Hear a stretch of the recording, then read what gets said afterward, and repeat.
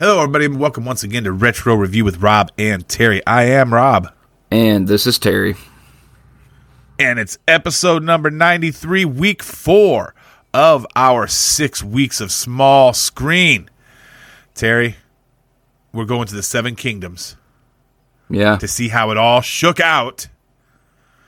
And we're going to check out the series finale of the inimitable Game of Thrones. What a great show.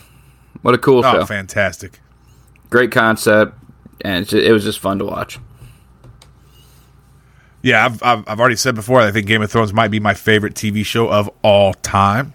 And this is the wrap-up to that entire series that we're going to talk about tonight. I'm sure we'll touch on at least the themes and maybe major characters that have run through the whole series, but there's just no way you can do a series overview in one podcast. It's just not possible. No, if we wanted to go over the whole show, we'd have to do probably at least a dozen podcasts.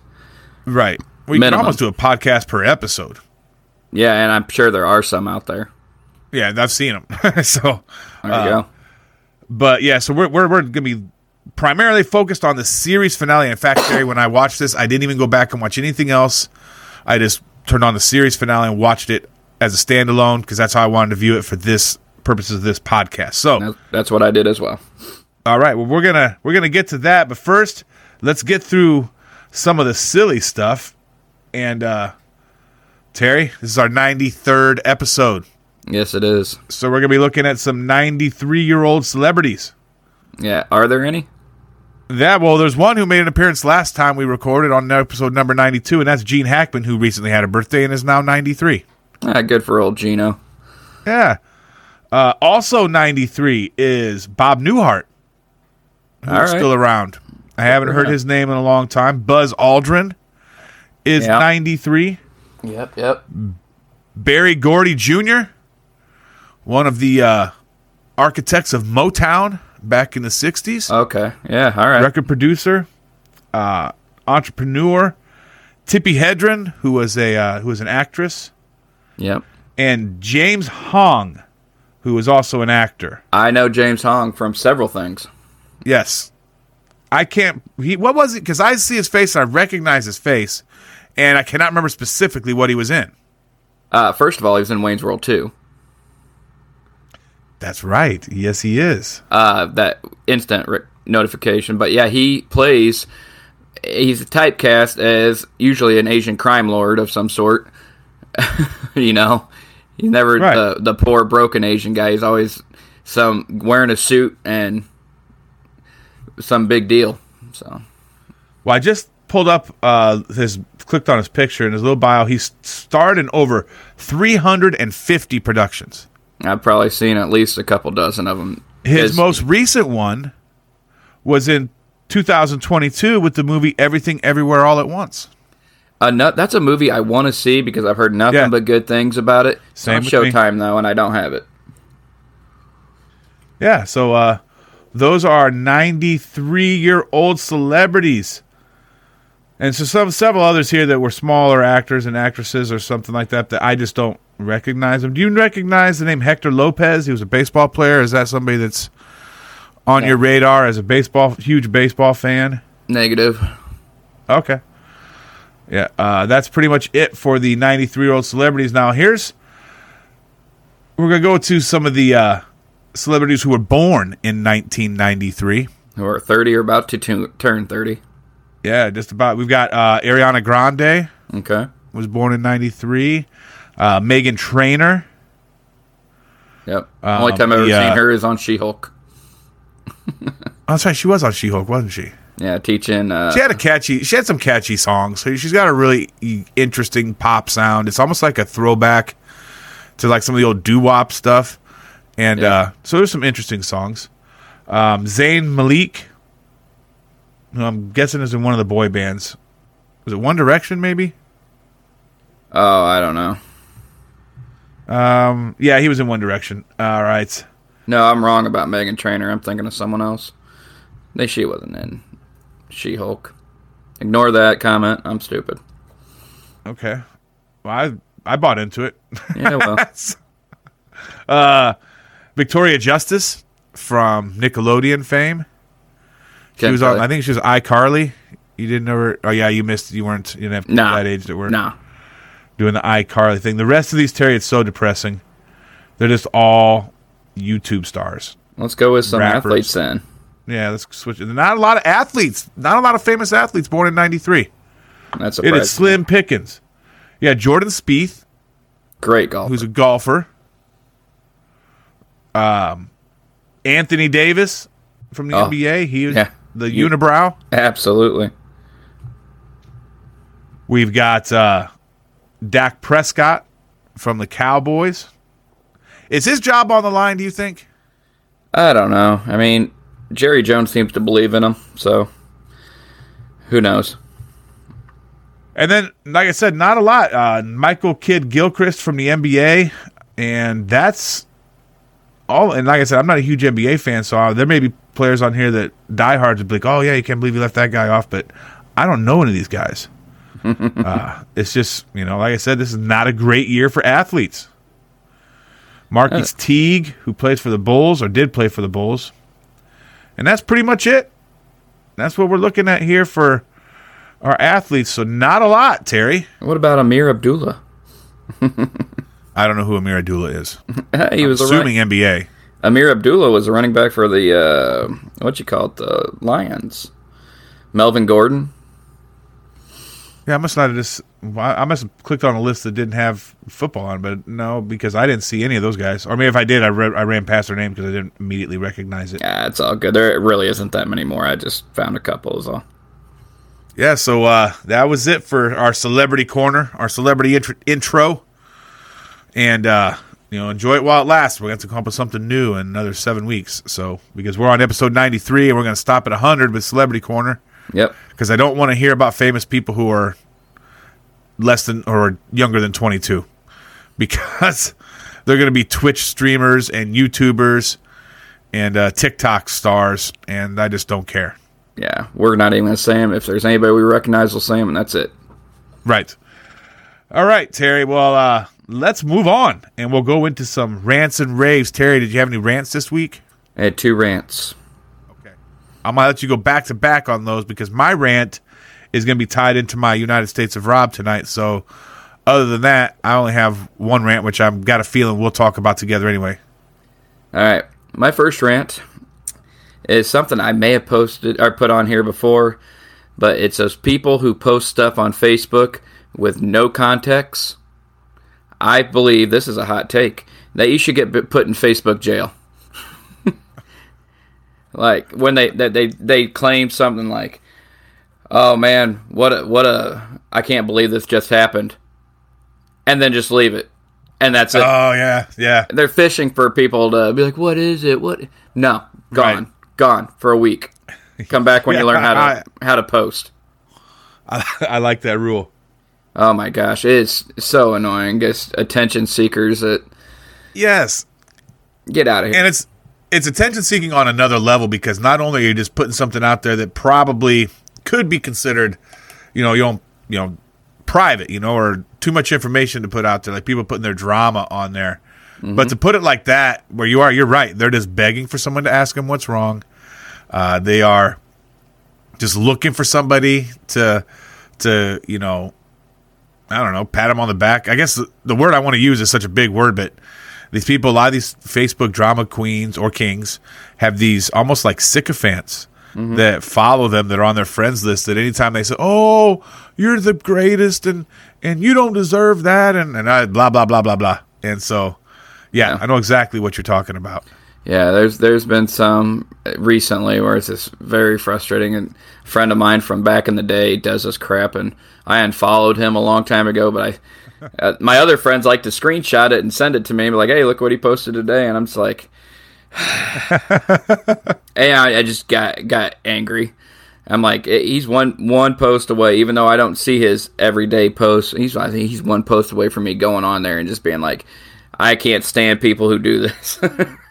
and just calling them out and just really just cut them down, and I have to really hold back, but that can go away, please, quickly. All right. I would second the motion for that resolution to be passed. All right, my next rant. This is going to be a surprising one. Scientists have created a liquid metal robot that is being likened to the T-1000. Oh, God. They melted down a robot in a tiny little cage, and once the robot melted down and escaped from the cage, it returned back to its form. And all I got to think is, didn't they learn their lesson from Terminator 2? This leads to nothing good. Nothing good. Terry, we've talked about this. You and Sarah kind of laughed at me when I complained about the 5 robots on Mars and what we're doing. This is along those same lines. Yeah. Do you remember in the original Jurassic Park when the mathematician, what was his name? I can't think of his name. Ian Malcolm. He said you figured out, that you could do it, but you never stopped to ask if you should. Exactly. And so I use that that's often. The same thing. This is definitely in that category for sure. Apparently they use some sort of electromagnetism that it's a very low melting point metal that the magnetism by itself will melt it down, and then once it gets out they freeze it or whatever it does to pop it back into shape. And there's a little video of it. It's not a great video, but I'm just like, oh man. I do have lots of questions, because wouldn't you have to have like circuits and things like that to think? How does that survive the melting process? I don't know.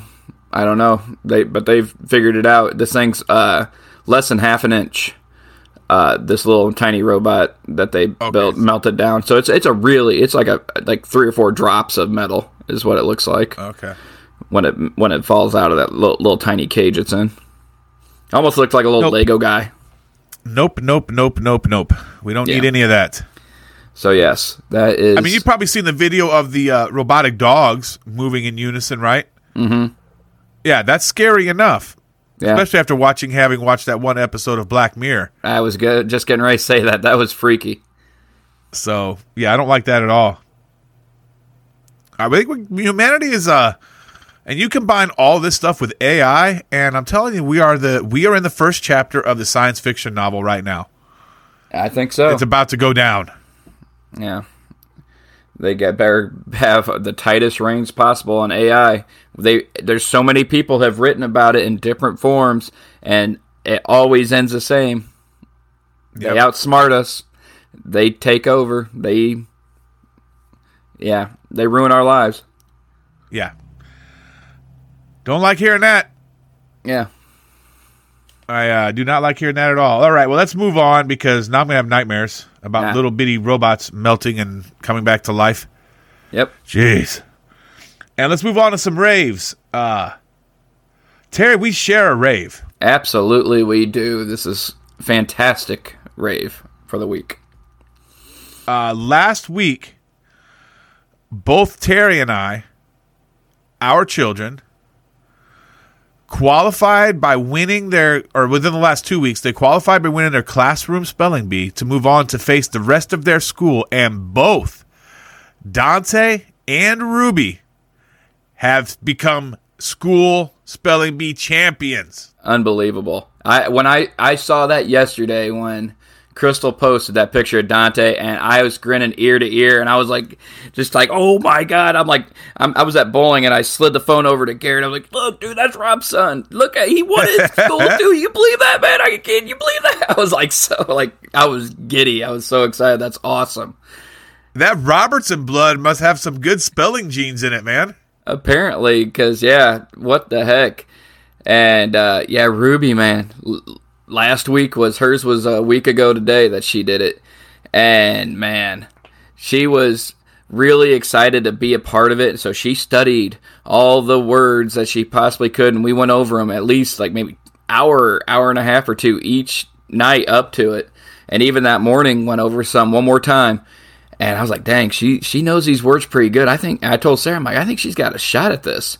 If they stick to all this packet of words, we got a shot here.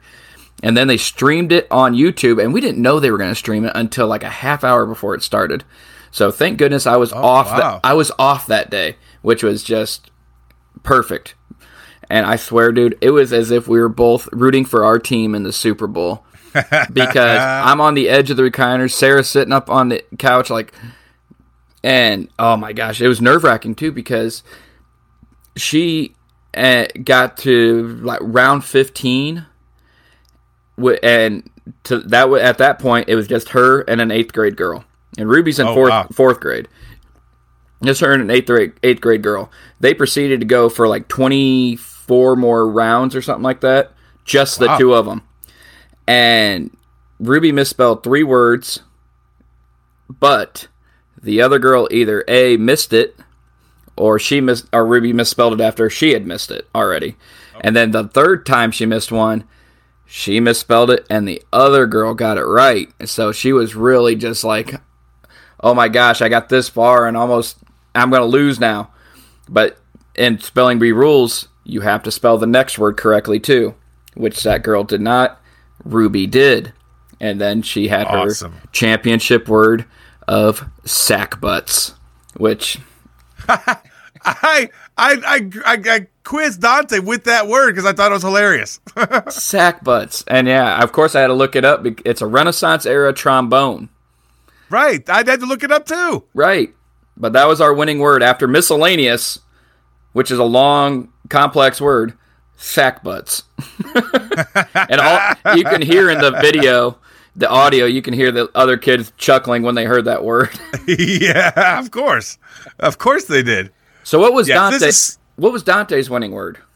Oh, you're not gonna believe this, Terry. I think it's because it was a kind of a trick word, because it was a proper noun. We talked about this before. Yeah, we had several proper nouns. I think Zimbabwe was one of them that she had to do, and something else. Dante won on Chicago. No kidding. I don't remember Chicago being in there. Maybe it was on the lower. Yeah, he won on Chicago because the other kid forgot to capitalize it. Now, that's funny you say that, because Ruby was really good about saying capital this, capital that, or hyphen this, but they didn't care at our school. Oh, they didn't? Other kids weren't doing it, and they were fine. So yeah, Dante he had spelled some harder words, but when it came around to it was him and one of his best friends at school were the last two standing. That's gotta be cool, man. Yeah, no hard feelings. But Dante, he's really soft-hearted, so I think he was he probably felt a little bit bad for his buddy, but probably did. But yeah, so Chicago was the word that got him through, which I was like, well, man, if you missed that one, you're out of the family. So Attaboy. I am so proud of both of them. That is the greatest. I mean, it's so fun. Do you remember doing a spelling bee when you were a kid? I thought about it, but I went to private school, and so for most of my grade school, so I didn't get to. It wasn't the same kind of experience. We didn't have spelling bees, but I remember there being maybe spelling contests in class, or just I can't remember if maybe just you just had to spell, but I don't remember doing an actual official spelling bee. Yeah, I remember being in 5th grade, and I think I made it again in 7th grade. To the full school one. And in 5th grade, I got down to the final 5, and I lost out. And I'll never forget, it was the word conqueror, which, to me now, I can spell it forwards and backwards because it kicked me out of the B. I spelled it E-R at the end instead of O-R. Never forget it. Oh, no. I don't even remember the 7th grade word. I just remember it was all a screwed-up word that I'd never heard of before and probably have never used since. Terry, I consider myself to be a very well-read man. And I have what I consider to be a fairly extensive vocabulary. But I was looking through this sheet of words, and especially the ones that are the nationals level words, and I don't recognize half of those words at least, probably more. And you're a wordsmith. I'm more around 80%. I download the app. And I'm going through the words, and I'm quizzing myself because I feel like I need this now that I feel how stupid I am. And I'm like, okay. And then it said crokinole. And I'm like, hey, I know what crokinole is. It's a game. It's a tabletop game. So I was like, CROKINOLE, crokinole. And I was like, yes, I got that right. Take me to nationals.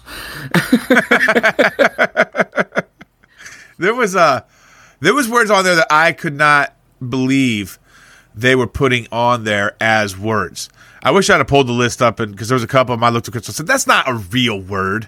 She's like, well, if it's on the list, it's a real word. Yoo-hoo. And, yeah. I'm like, how is that a real? And lolling, and so Well, no, I guess that is important. I didn't think about it for a second, but there were several on there, and I'm like, that's a little ridiculous. Proper nouns being used as regular words. Don't like it.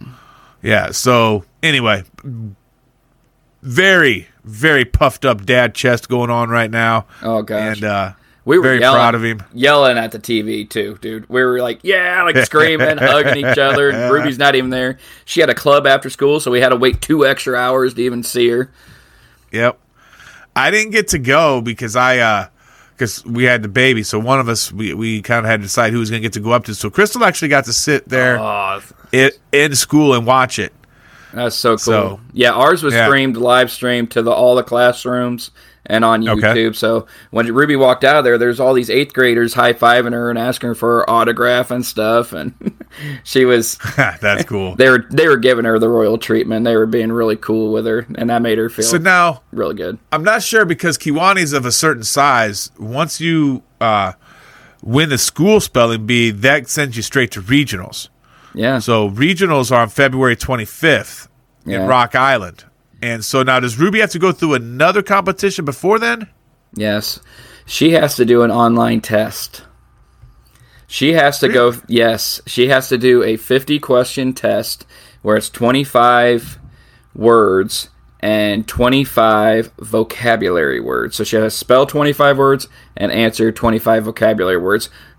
And only half of them are going to be from that book or from the app. And the other half are just going to be random words. So she's studying them. She's studying them, but I mean, it's going to be tough because looking at the book, you can't hear it. But looking at the app, it'll say it out loud and give you the definition, origin, used in a sentence, and all that. But there's so many words. There's like 4,000 words. So I wonder why they're making her take a test. Is that in lieu of like a city competition? I don't know. We got emails and stuff saying she's got to do a test, and we'll see. Maybe that's something that's still coming. It was, this was just yesterday that it happened, or no. Yeah, it was yesterday, the day before, anyway. So, but yeah, I don't know. We haven't heard anything about that, but we'll find out, I guess. Yeah, we're going to look more into it next week, but it says it's got to be taken between February 10th and the 17th, somewhere in there, and I think you got your own thing, and you got like 40 minutes to do it. Okay. All right. Well, congratulations to the kiddos, and, of course, to their clearly superior genetic makeup. Let's move on to some more raves. Terry, did you watch the Royal Rumble?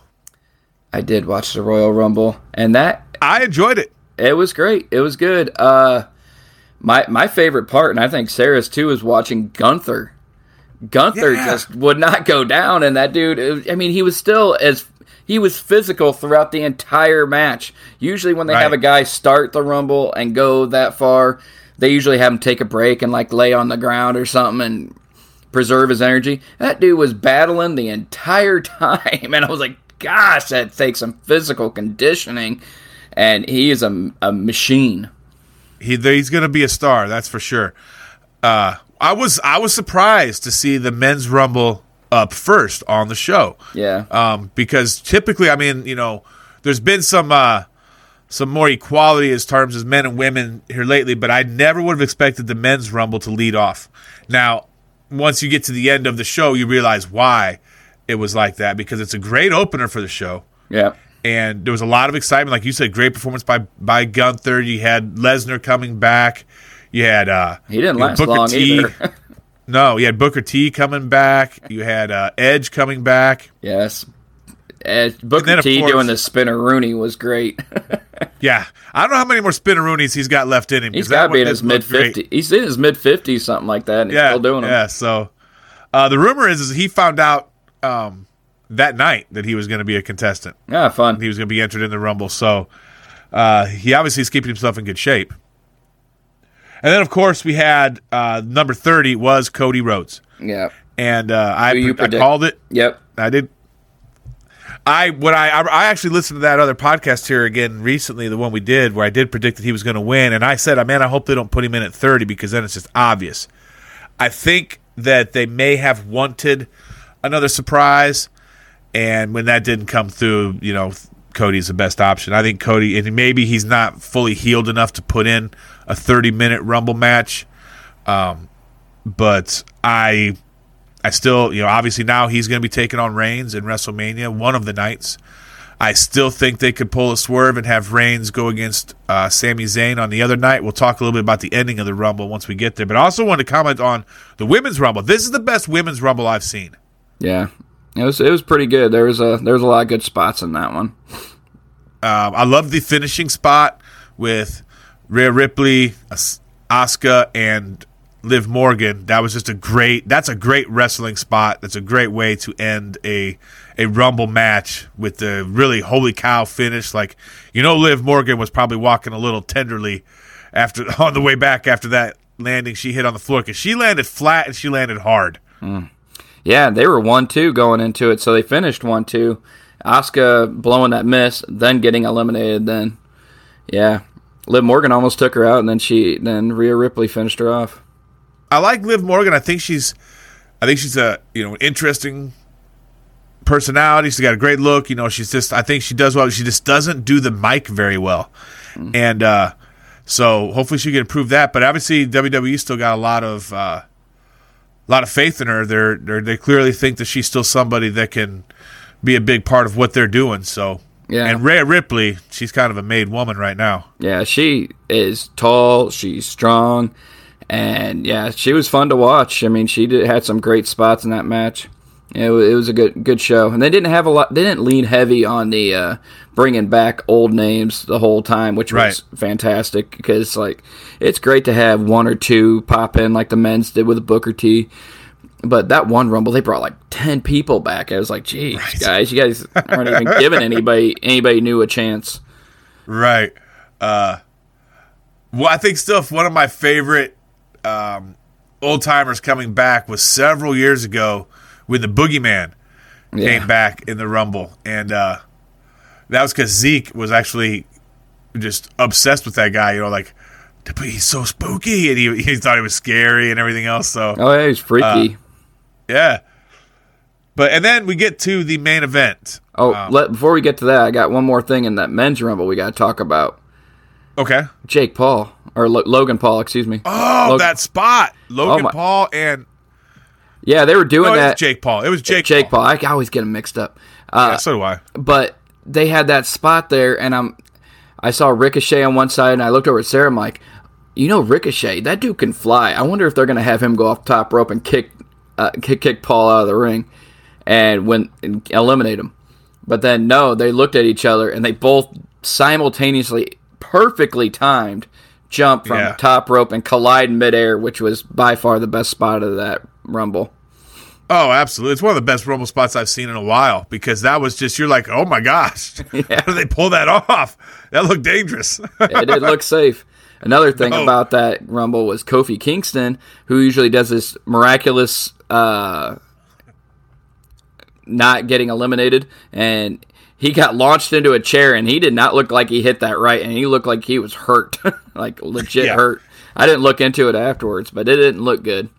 They didn't comment on it at all after it happened. They're like, okay, it's over. Just move on back onto this. Clearly a botch. Yeah.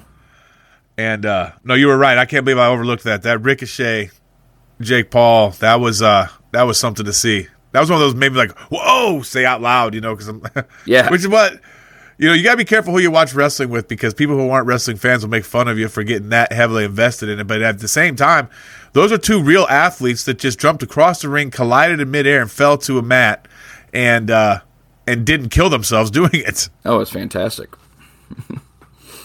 Well, then let's move on to the main event, and of course, this was a phenomenal main event. The match was good.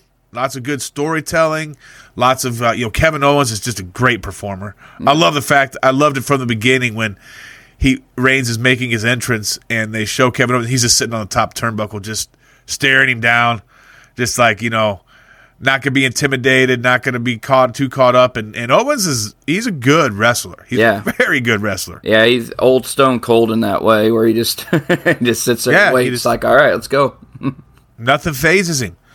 And, of course, Roman is fantastic in the ring, too. Those guys, would be hard for them to have a bad match. They put on a great big guy wrestling match. They're not going to do, they can't do like all the flying through the air stuff that some of the smaller guys can, but they make it for a believable knockdown, drag out wrestling fight.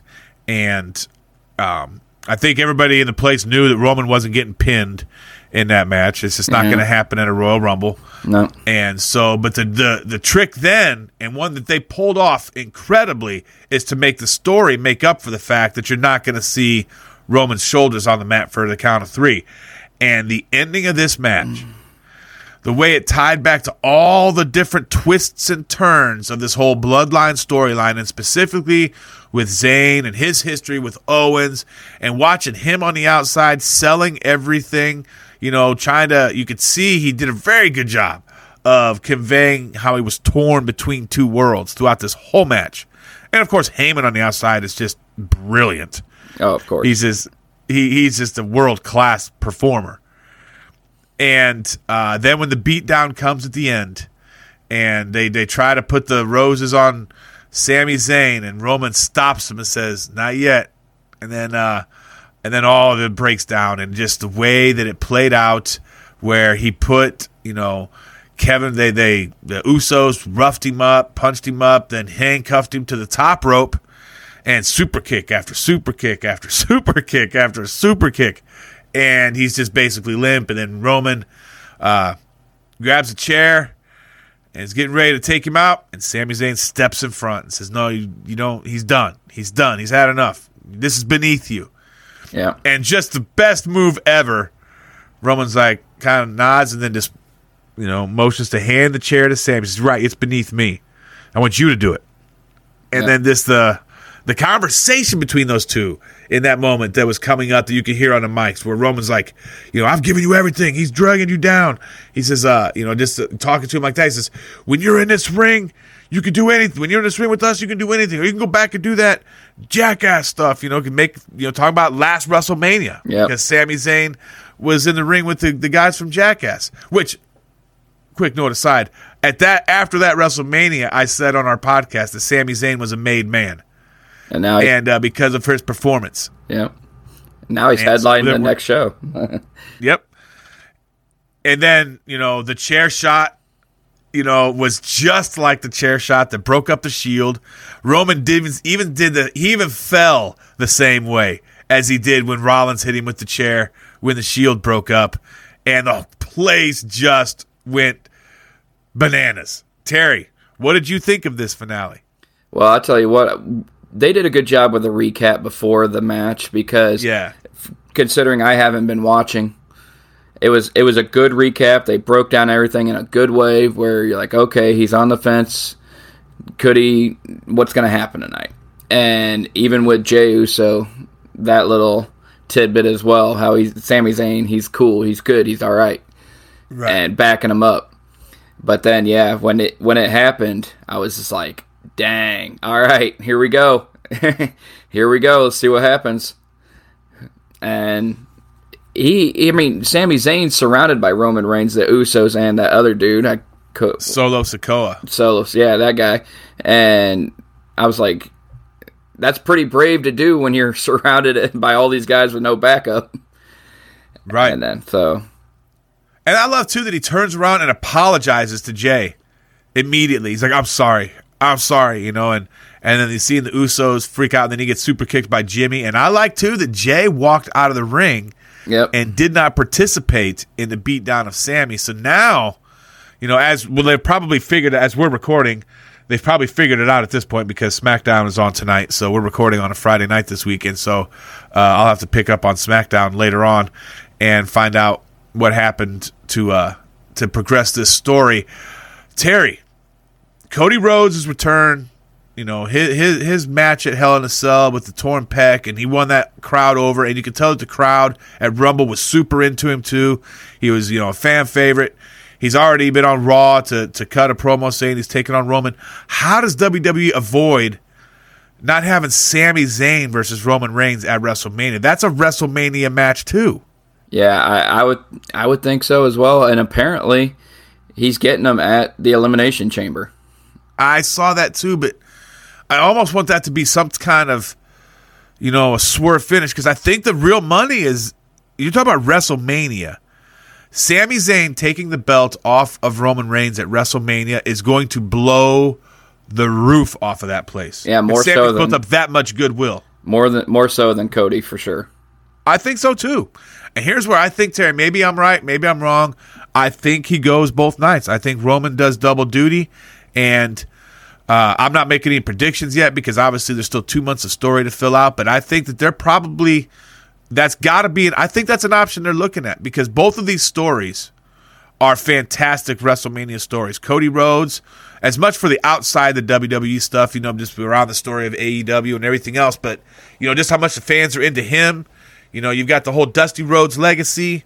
You've got, you got to make a major babyface star, and Roman is a big enough deal now that he could be kingmaker to 2 separate babyfaces and set both of them up. Yeah, you had the idea of having him go both nights, and that would work. Have Zayn go one night and Rhodes the next night. Because here's what I think. I think he gets screwed. Zayn gets screwed out of it somehow on the first night, and then comes out and keeps Roman from stealing one from Cody Rhodes, and then Cody gets a clean pin and becomes the champ. I can see that too. Definitely. Because, this is a story that I don't want to see end. I've heard lots of people, I'm a huge nerd, and so I've listened to some of these other wrestling podcasts, and, I've read the online stuff, and there's lots of people saying that this might be one of the best stories WWE's ever told. People put it right up there with Mega Powers, with Austin McMahon, and that sort of thing. And so just because it's been so, nuanced, and it's amazing they've really told a slow-burning story. They've not made any dumb decisions within the story that made it look stupid or corny or anything like that. There's been that, humor. Sami Zayn's a fantastic performer, so, him being injected into the bloodline probably extended at least, it gives it a lot more run or up until now, but it did there because it avoided becoming stale, because you added in here where he's talking about, being an honorary Uce, and one night in one of the shows he said, Jay, you just don't look like you're feeling very Ucy tonight. And, and the crowd just loved it.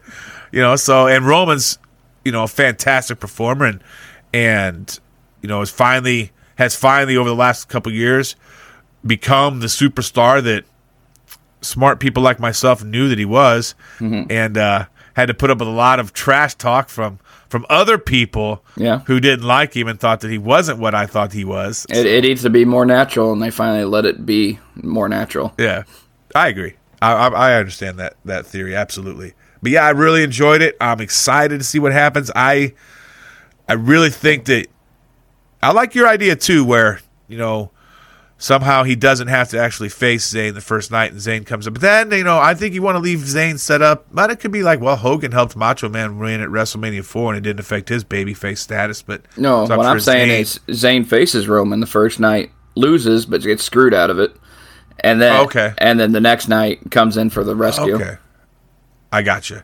I kind of here's if I was fantasy booking this, and I'm not, I'm not in a position to do that, and maybe my ideas are all wrong, but I do think that if you do let Roman Reigns, if you tear down this empire he's built, it's got to be for a purpose for him too, because he's too good of a performer to just be pushed aside and be an afterthought. So I think that if you've built him up to be this unbeatable monster, and he's running the show, and he's the head of the table, the tribal chief. And, you've spent all this time building that up. You want to, whoever takes it from him is going to get a big, rub from that. They're going to get, that's going to be a big accomplishment for them. But you can't just forget about Roman. So I think in concert with him giving up the belts to 2 baby faces probably, then you also that has to be a catalyst for him to return to the light side, so to speak. And I like the idea of him losing both belts, and on the second night, after Sami beats him, then I think that the Usos, Solo Sikoa, walk away from him. Paul Heyman walks away from him, and he's left all alone. And that's how you rebuild Roman Reigns into, a good guy, the face of the company. Yeah. I think that could be how they may be thinking about doing this, because he's had such a great run here in these last, several years. And so it'd be exciting. I'm excited to see what happens next. We've gone on and on about the Royal Rumble, and I know that if you're not a wrestling fan, you're listening to it. This 2 weeks in a row, we've talked quite a bit of wrestling. So Yep. It's the road to WrestleMania, so you're just going to have to understand that, Terry and I are two middle-aged men who still like pro wrestling. Yeah. And we've made our peace with that fact. We're hoping that you can too. Indeed. At least we're not into My Little Pony or some stupid stuff like that. Yeah. These bronies that run around. I am not a brony. It could be worse, people. It could be worse. I am not a brony, jabroni. Terry, did you have any other raves this week? I had 2 more raves still. All right. Yes. About 16 hours before Ruby... well, not even 16. More like 14 hours before Ruby competed in her spelling bee. I was at the bowling alley, and I got my 4th 300 game the night before the bee. And I tell you what, I went into that night. I was during practice. I'm like, I'm getting some strikes, but they don't feel like I'm going to be able to be consistent with those. And my gosh, they just kept falling. And I just kept throwing the ball in the same spot, and they just kept falling. And this is the first one I've ever gotten on video out of these 4. So it was pretty awesome. Got, the high fives, everybody coming over, congratulate me and all that. And it's cool. And like I said, I'm just glad it was on video for once. So I was like, all right, I got video proof that I threw a 300. Awesome. That is crazy, man. 4 perfect games. Yeah, it doesn't change, man. You get to that last ball, the nerves are still there. I can't even imagine. Yeah, I took my time. I remember I looked up and locked eyes with a guy on another team, like 8 lanes down, and it's like he just kind of gave me that nod, like dead-eyed, like, you got this. Nod. I'm like, yeah. All right. And got up there, and hand was a little shaky, but as long as I just kept focused on where I was going to throw it, even if it's shaking and I make the motion, it's going to go somewhere in that area. So it did, and it wasn't perfect, but they all fell, so who cares? Exactly. I have a little... was there a wobbler at the end? Is that what's happened? Yeah, I hit it a little, what they call high on the head pin, so you want to hit in between the front 2 pins. Well, I hit it a little closer to the head pin, so the 3 pin bounced off the wall and took out the 6 and the 10 pin. And a lot of times when you do that, hit it like that, the 4 pin stands, or the 6 pin stands, excuse me. But no, got lucky, and they all fell. That's outstanding, man. That's amazing. 4 300s. Yep.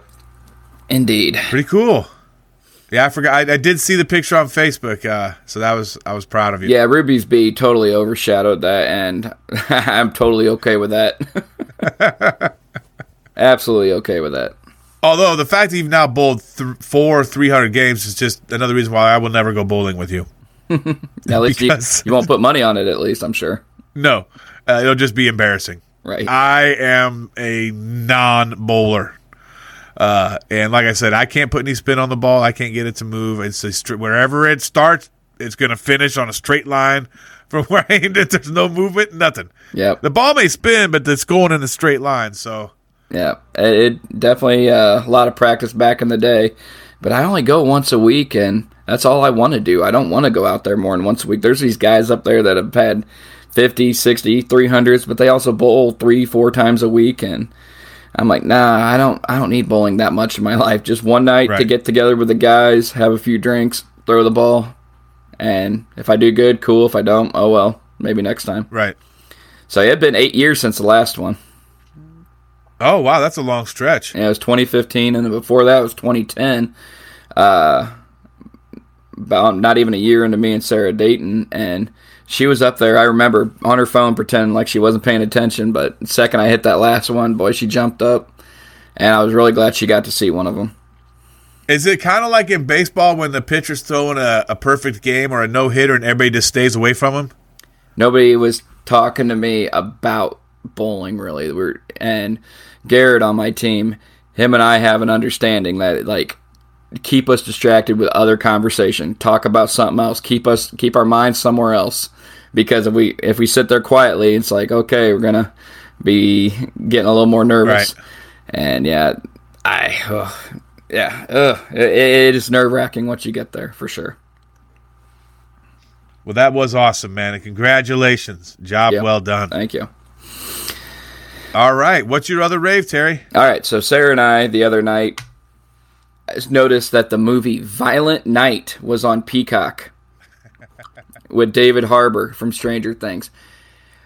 When I first heard about this movie, I was thinking, that is just going to be a stupid movie. It's going to be over-the-top cheesiness, and it's not going to be good. Dude, whoever wrote this did a fine job. It is an absolutely enjoyable movie, and totally worth a watch. I think you will like it. It is 100% rated R, but a lot of language, a lot of violence, gory violence. I won't go into it too much because I want you to see it. I think you'll enjoy it too. Crystal won't, but you'll love it. I mean, it's just good. Sarah was like, "Yeah, I would have scrolled right over that one. I wouldn't even given it a time of day." I've seen it on there. She was glad I put it on. She's like, "That was actually a pretty good movie." So, well, it'll be on my list. Yeah, it's got him. It's got John Leguizamo and Beverly D'Angelo showing. Oh, really? Yeah. Yeah, I'll have to make sure I try to remember to watch that one. Yeah, for sure. All right, I'm done with raves. That was a lot of raves tonight, but we had a lot of good stuff going on. Indeed. All right, well, let's move on then, Terry, to our Todd Beamer Hero of the Week. All right, this week's hero is none other than Hodie Childress. Hodie Childress. Hodie Childress. I got this from the Good News Network. Again, they got lots of good stuff.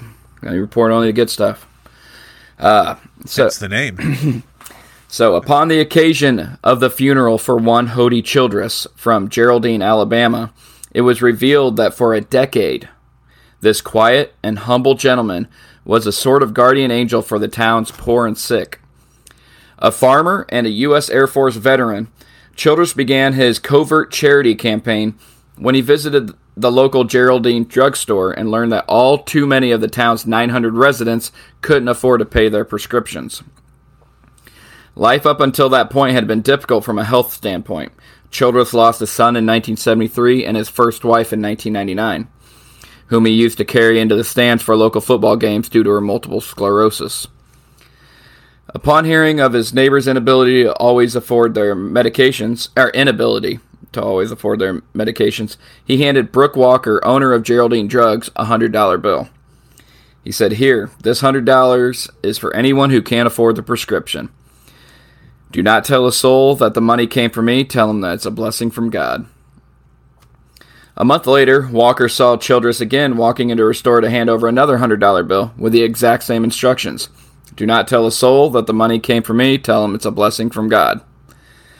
He would return on the first of every month for the same motivation for years, until in late 2022, because he wasn't able to walk due to a pulmonary disease and other health conditions, he decided he needed to enlist someone for help. He entrusted the task to his daughter, Tanya Nix. Quote, "I was shocked. I had no idea that he was helping people at the drugstore," she said. At his funeral on January 5th, 2023, Nix told the story of Childress' decade of giving and how it was able to cover the cost of expensive medications for 2 Geraldine residents per month. The word got out that they had an angel in their midst, and WVTM news station reported that the townspeople have agreed to carry on his legacy. Quote, "There are so many people in Geraldine who have lived longer because of Hodie," pharmacist Heather Walker said. She also said, "Hodie was a true, humble servant who will always be loved." Wow, that's another amazing story. Just someone being good. Yeah, just people being generous. Generosity speaks so much. Wanted no attention from it. Told his daughter not to tell anybody until, after he died, he's like, "Too bad, I'm telling people now." That's an amazing thing, and I'm proud of you. That's awesome. I enjoyed that story. And I like, too, that the townspeople are going to keep it up. Yeah, absolutely. That, people just need to sometimes be reminded that the humanity within them is stronger than the world around them. And sometimes we just need somebody to point us in a direction. Like, hey, you know what? That's, because sometimes, look, I don't know if we've ever talked in this terms before. Sometimes saving the world can seem like too big of a deal. It's too big for one person, Yeah. You think about, you want to make a difference in the world. I want to change the world for the better. And that thought is so big and so far out there that, it's almost unattainable. But if you laser focus it down to one thing, like, I can change the world by doing this. That man changed the world by giving $100 a week to a pharmacy so that other people could pay for their medicine. That changed the world. And you see what happens then is that those townspeople that are following his footsteps, they're following the example that he set, it spreads. And so the idea of changing the world may seem like too big of a thing, but maybe you can change the life of one person. Absolutely. And either that person carries it on or other people find out and see about it, and then they start doing it, and now you've got a ripple effect. Of course. And I think that's amazing. Of course. And it's just awesome. It's just awesome that someone's out there doing this, And like you said, everything starts with one person. I mean, just the first step. And that guy took it, won no credit. So, all right. Yeah, those small town folks, they look after each other. They look after the whole town. So, well, all right, let's ride that wave right into the Terry's World Record Report, the Guinness World Record Report. Terry, who is breaking records this week? David Rush. Again. David Rush. Again. Oh, our guy. This redefined Fist of Fury.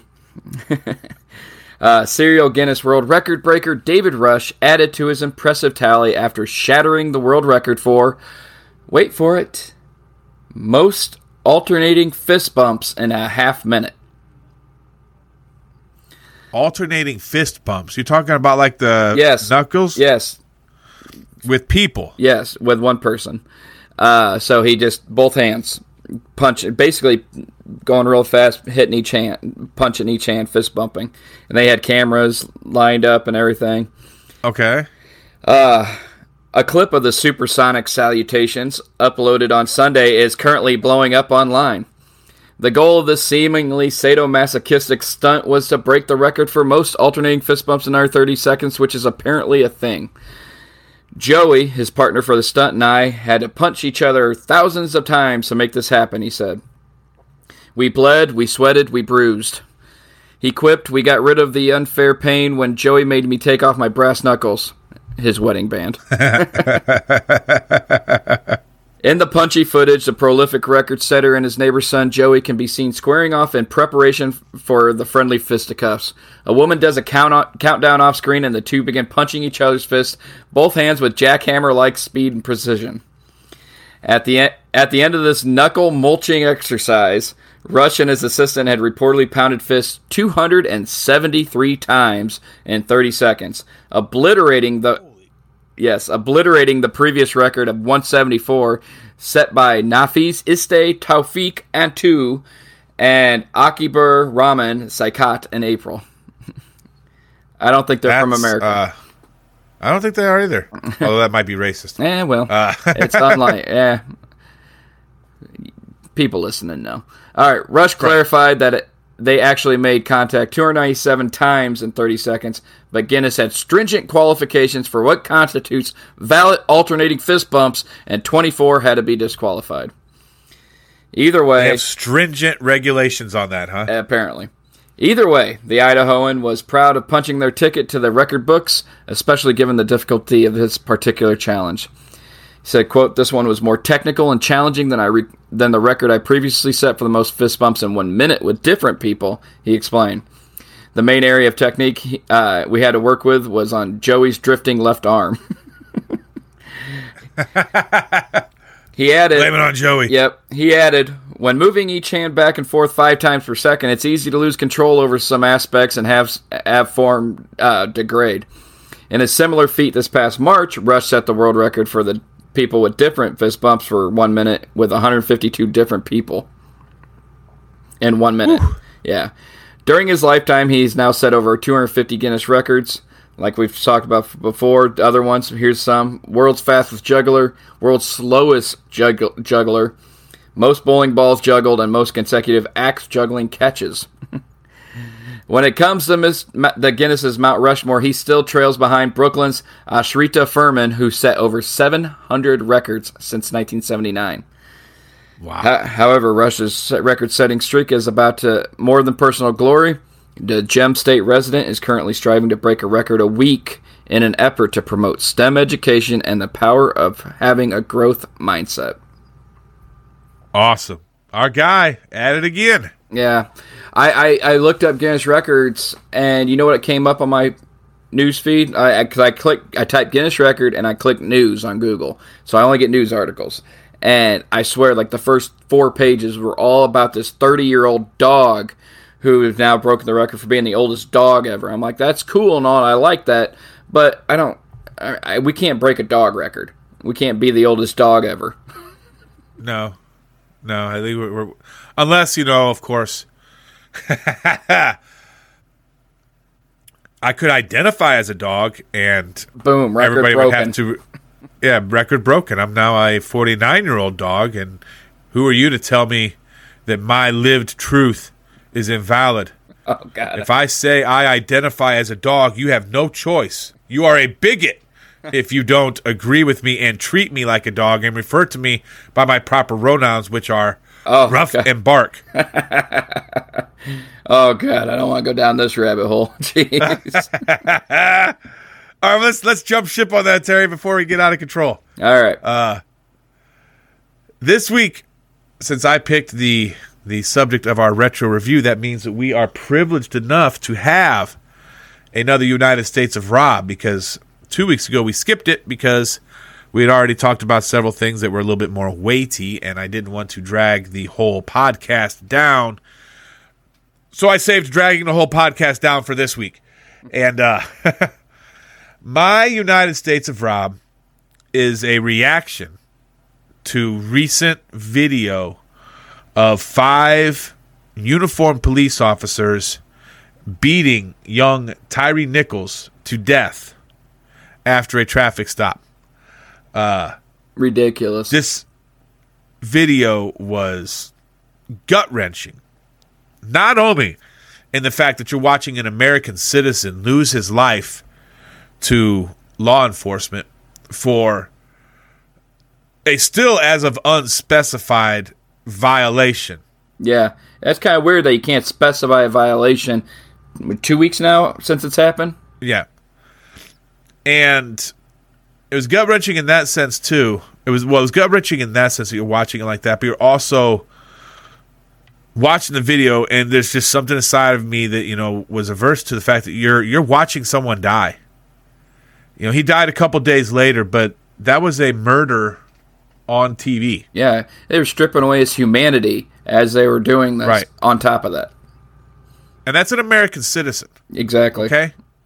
Fully endowed by his creator with certain inalienable rights to include life, liberty, and the pursuit of happiness. Yep. And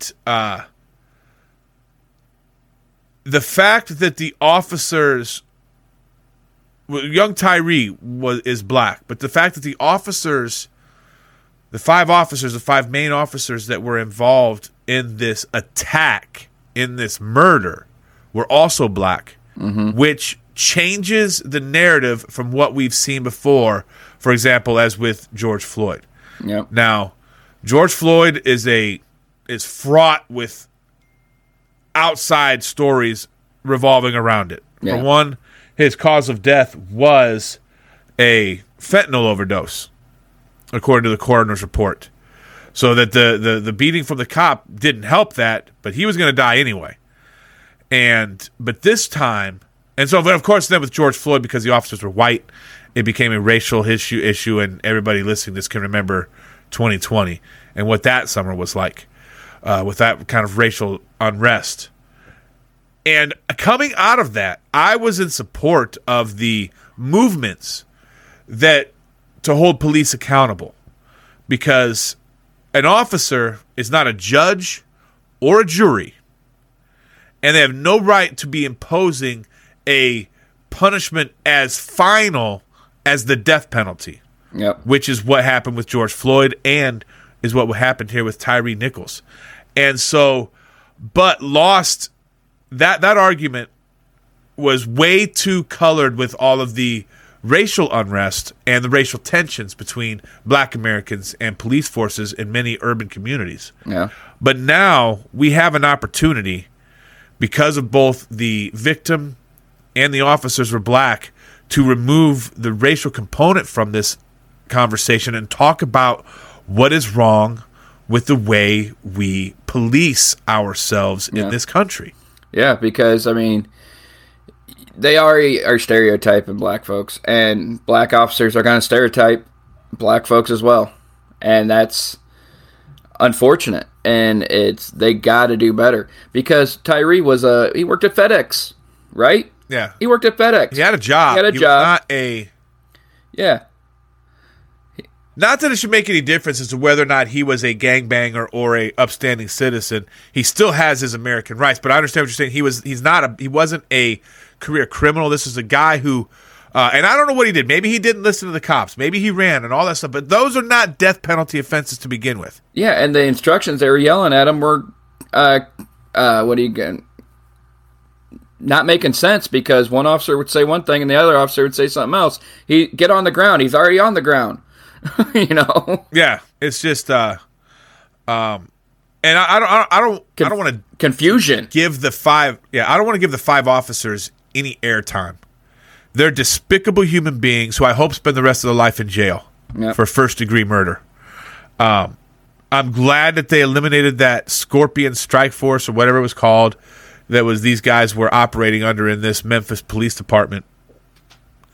But we're talking. I'm not just bringing all this up just to rant about it, but also to offer a solution.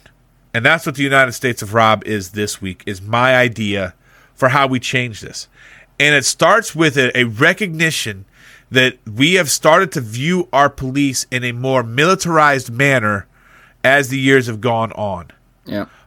They use military equipment in many cases, especially in urban centers. They have military gear, military tactics, but they don't have military training. Okay? No. These are not, I was talking with this about, with my dad and another pastor one night after our conference, and this topic came up. And I said, I don't venerate police officers the same way other people do. I recognize that they have a tough job, but it is a job, and it's a job they chose. Yep. So they've not been conscripted. But the problem we have is that when you have a military mindset about your job, then you start to view the people you interact with not as U.S. citizens, not as fellow citizens, but as enemy combatants.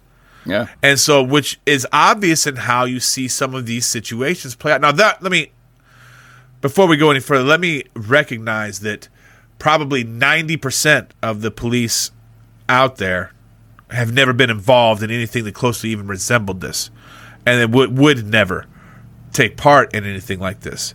But the system exists that we have militarized our police to the extent that it shows. And while they may not be willing to beat down an American citizen, I've had interactions with police where they treat you like you're the scum of the earth, and their approach to you is all wrong. Yeah. It can be arrogant, haughty, demeaning, condescending, and they're talking to you almost like we've almost, this sounds a little dystopian and dark, but it seems like we've almost allowed our police to become an occupying army in our own country.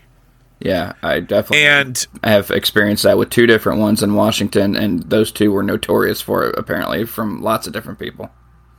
I won't say their name on air, but remind me off the air, and or I'll text you as I'm talking. The thing that I wanted to bring out here is not simply just to rip on the police. Look, it is a hard job. It is a difficult job. It's probably a scary job in lots of places, but that does not give the excuse to have this happen. I gave the example of, you don't trust an airline just if most of their pilots land the planes. Yeah. You're only going to trust an airline if every single one of their pilots lands their plane. Yep. And it's the same thing with police. So first of all, we have to recognize that the police have become militarized before we can combat it. And I think first and foremost would be a rules of engagement. Yeah. Terry, I know you didn't have to be deployed, but you were familiar with how the military uses rules of engagement. Yes, of course. When we were deployed to Haiti back in 1994, just to give a really brief history lesson, there was a dictator who had overthrown the democratically elected president of Haiti and had assumed control of the country and its military.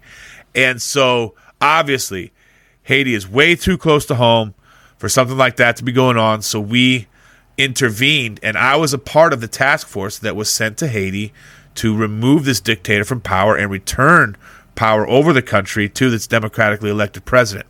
We did a joint operation with the Navy where they brought 10th Mountain Division out of Fort Drum, New York, down to Haiti on the USS Eisenhower aircraft carrier as a show of force to help convince the would-be tyrant that there's a bigger kid on the block. And so I remember the day before we were supposed to enter the country, we were giving a rules of engagement that was a wartime rules of engagement. Basically, we rather flippantly referred to it as the kill 'em all rules of engagement, where basically you are to engage, pursue, attack, and destroy the enemy until they are completely, not destroyed, but until they're completely destroyed or surrender. Yeah. And I'm thinking, whoa, this has just gotten as real as it gets. Yep. That night, the night before, Jimmy Carter came down and negotiated an exit for this dictator. And so the very next day, we got a different rules of engagement saying you are not to provoke, attack, or in other way interfere with the local authorities. That's a night and day switch. Yep. From one day, we're getting live ammunition issued to us, the full basic combat load, 210 rounds of ammunition, live ammunition, preparing an air assault on the capital city and the other ports on Haiti. And the next day, all that changes. And guess what? Nobody broke the rules of engagement. Yep. You know why? Because you were trained that it doesn't matter what happens. You have your orders. You follow those orders. Yep. Police have a tough job. They're in an often hostile environment. They're dealing with people. Police rarely see people on their best day. But there has to be unbreakable rules, like you don't hold a man up while your four friends punch him. That's got to be a rule of engagement. They took out chokeholds, they take out some of these other things, but and there was no shots fired in this case. But I don't think that police should be able to shoot first at anybody. No, and I mean, if somebody's running, unless they are going to kill or hurt somebody else, there is no reason that you need to be fired. Them. Yeah, right. Yeah, work out more. And there's a warrant out for his arrest, and we need to search for him.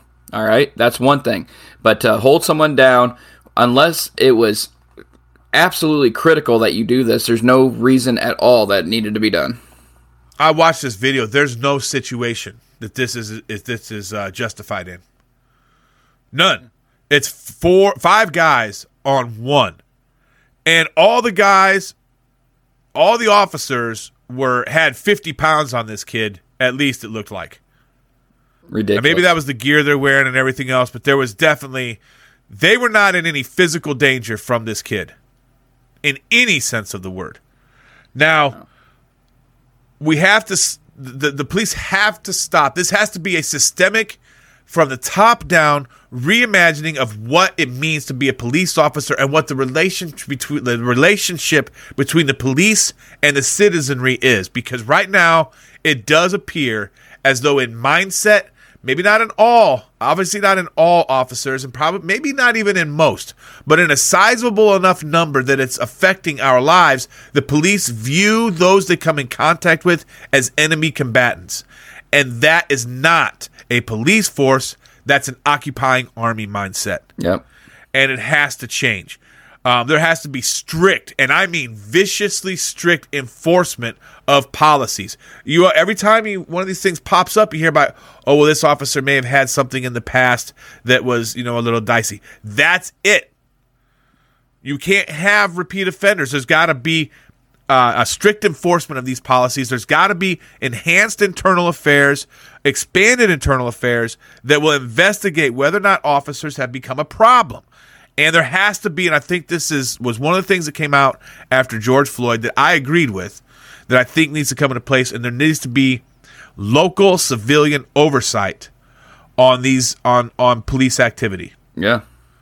Because you can't have this it going just up to the chief or the captain, because they're still in that system. They're still in that world. You've got to have somebody local from those communities that has the authority to ask the right questions, to demand answers, and to bring to light any kind of these things that start this swell of things coming. Yeah, somebody cut through the red tape.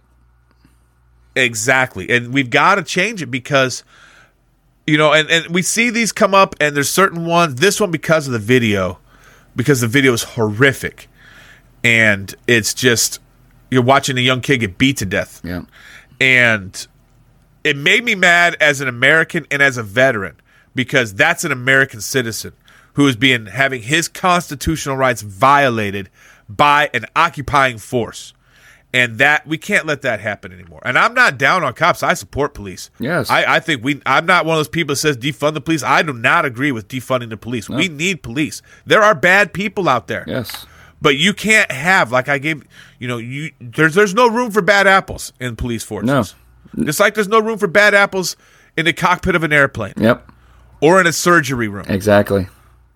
You just can't. If you can't cut it, you can't cut it. Go join the fire department. Yeah, there's got to be checks and balances everywhere in every job, and there should be no exceptions. I agree. So that's my United States of Rob. We have to rethink what we think of police, because I do not want an occupying force in this country. Yep. And it doesn't have to be that way. And if you go over into Europe, you look in London, those officers don't even carry guns. Yeah. That patrol the streets. And it's not rampant. Their crime is not as high as ours. No. So there's got to be something we can do to change it. My theory is you have to retrain every officer in the country to remind them that these are not your enemies. This is who you're here to protect. Yeah. Sometimes from themselves and sometimes from others. But you are here to protect and serve. That's your motto. You all wear the patches. It's time to live by it. Yeah. Who are they protecting there? Who are they serving? And for what reason? Exactly. No, except for themselves and their own bloodlust and their own violent tendencies, their own arrogance, their own hubris, and their own megalomania. And I hope they all spend every last day of their life in prison for what they did to that kid. I haven't listened to the audio that was first said yet, but I heard it was pretty bad.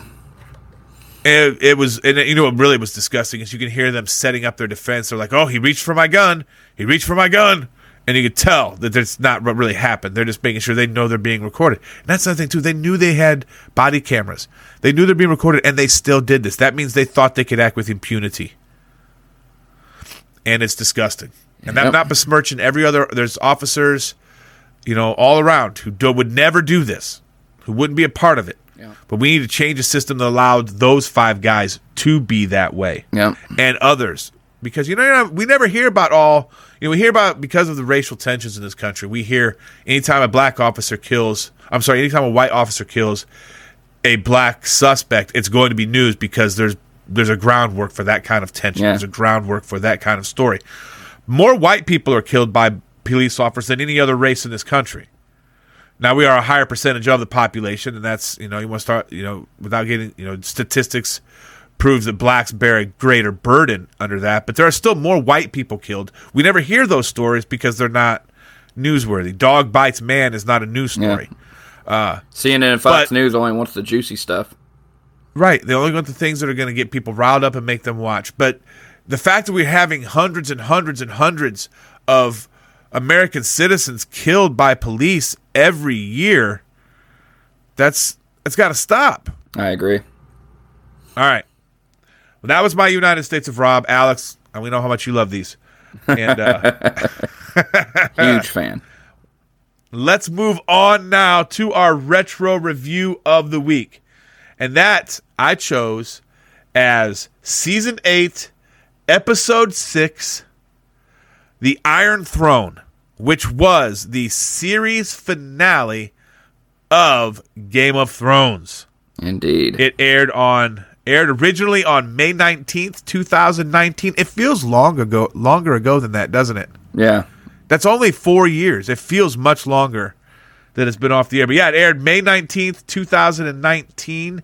It was 78 minutes long and was the 73rd episode of the series. Okay. That is the basics of the stats, basically, for this episode. Terry, where did you watch the series finale? In my living room. Okay. I don't know if you went somewhere. I know we talked last week about the fact that you had come over to my house for a lost party. I was at Zach's. Were you? Watching the Game of Thrones finale, if I remember right. Yeah, I watched it at home. Terry, you're I guess before we get into the good, bad, and the ugly, let's just fanboy for a little bit about how much we love this show. Right now, I'll tell you, I didn't watch a single episode of this show until season 7 was coming to an end. And then I just, for some reason, we picked it up and went. And at first episode, we're like, all right, this is something different. You know, it's not your typical medieval type period piece. It's something else. And then the more we watched, the more like, holy crap, this show is just unreal. And it has no fear in doing anything. Main character, why not? See you later. And it's like yeah. Sean Bean, you're thinking, who's like supposed to lead the cast. He's dead at the end of the first season. That doesn't make any sense. They broke all the rules, and they went with that style for 8 straight seasons. And we watched all first 7 seasons in a binge-worthy mode, and we were ready for season 8. And I tell you what, I was so looking forward to season 8 after that, because I got to see them all right back to back. Everything was fresh in my mind. I was all in. So I loved it. But then season 8, it just hit different than all the other seasons. Wasn't terrible, but it wasn't exactly the best that they had to offer. We'll talk about that. My relationship, how I came to Game of Thrones, was I think I got the first season, almost through, not the whole first season, watched when it first came out. Okay. And, but then I didn't have HBO anymore, and so I stopped watching it. And so it was several, I think it was around they were into season 4, I think, maybe 5. And we got HBO back and also DVR. And then you had on demand where you could watch it from HBO. And so then I went back, and I remember I got right back into it and finished off season 1, and I binged it, like you said, and got caught up, and I was obsessed with Game of Thrones. It was great. And yeah. Such a good show. Love the show. I agree with you. There's definitely a change. Let's just do that now. Since we haven't gotten to the series, we'll leave the series finale out of it yet. There was a marked change in the last 2 seasons of this show, season 7, and more so season 8. And I have a theory why, and you probably share it, and maybe we've even talked about it. Well, I mean, the main thing I've read online was that the showrunners had talked to George R.R. Martin countless times as they were making this show, and they're hoping that they wouldn't catch up to him by the time it was over and his book writing, and he didn't have the finale written, so he gave him kind of an idea, just a very raw, basic idea of how he wanted to end it. Well, apparently, just giving the showrunners the reins and the writing team did not match up with the style that George Martin did. But I think, and I even put this in my ugly. I'm sorry to skip ahead, but they didn't wait. And if some things, when they're this great and this amazing, they are unbelievably worth the wait. And I think they should have waited. I don't care if it took 4 years. Everybody signed on to finish the show. Wait, because it felt like they forced it, and you can tell it. Although, to be fair, he still hasn't finished that book. I also noticed that, because I was like, okay, well, looking into this episode, I looked, well, how did he finish it in the books? And I was like, wait a minute. It doesn't look like he's finished this book yet. And we're 4 years past. What the hell? Yeah. So, in that respect, you're skirting. Yeah, I was saying in that respect, I understand why the showrunners couldn't wait. Well, also too, and it was obvious to my mind when they passed George R.R. Martin, because it definitely changed. The whole pacing of the storytelling changed. Everything felt more rushed. Yep. And it didn't need to be. No. And this show is printing money. There is, it was the most talked about show on television. Mm-hmm. It was a must-see event each and every Sunday night when it came on. Yep. And it had everything. It had captured the culture. It was in the zeitgeist. It was, crossing over to other forms of media. These people are stars now. It's all the talk is about HBO being the premier streaming service, and much of that is because of Game of Thrones. Oh, yeah. And so, but once they got past George R.R. Martin, they were in trouble, because the guy's a singular talent. Mm. And it was his, method of storytelling and his deliberateness in the storytelling. I mean, Arya and the Hound spent how many actual physical weeks of watching TV wandering around together? It was over a year. Yeah. And so, and that was part of the journey, is because you're seeing these people and it seemed more in real time. You were growing with these characters, mm-hmm. and instead of now season 7, 8, all of a sudden, everybody just happens to be one place, in the next show there's someplace completely different. On the other side of the map. Right.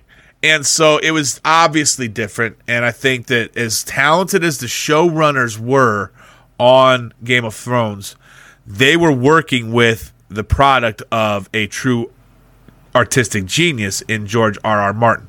And his writing style and the way he, spun this tale for us, they couldn't match his talent, and they definitely couldn't match his patience. Yeah. And maybe they had an agreement with him, and it could have been on him. He sounds like he's a cantankerous man, and he's like we said, he still hasn't finished that next book that was due out, and so that kind of colors the series a little bit. But having said all that, yep, I still loved this show, and I was not as down on how it ended as a lot of other people were. I recognized that there were some stylistic changes, but I didn't hate season 8 like a lot of people did.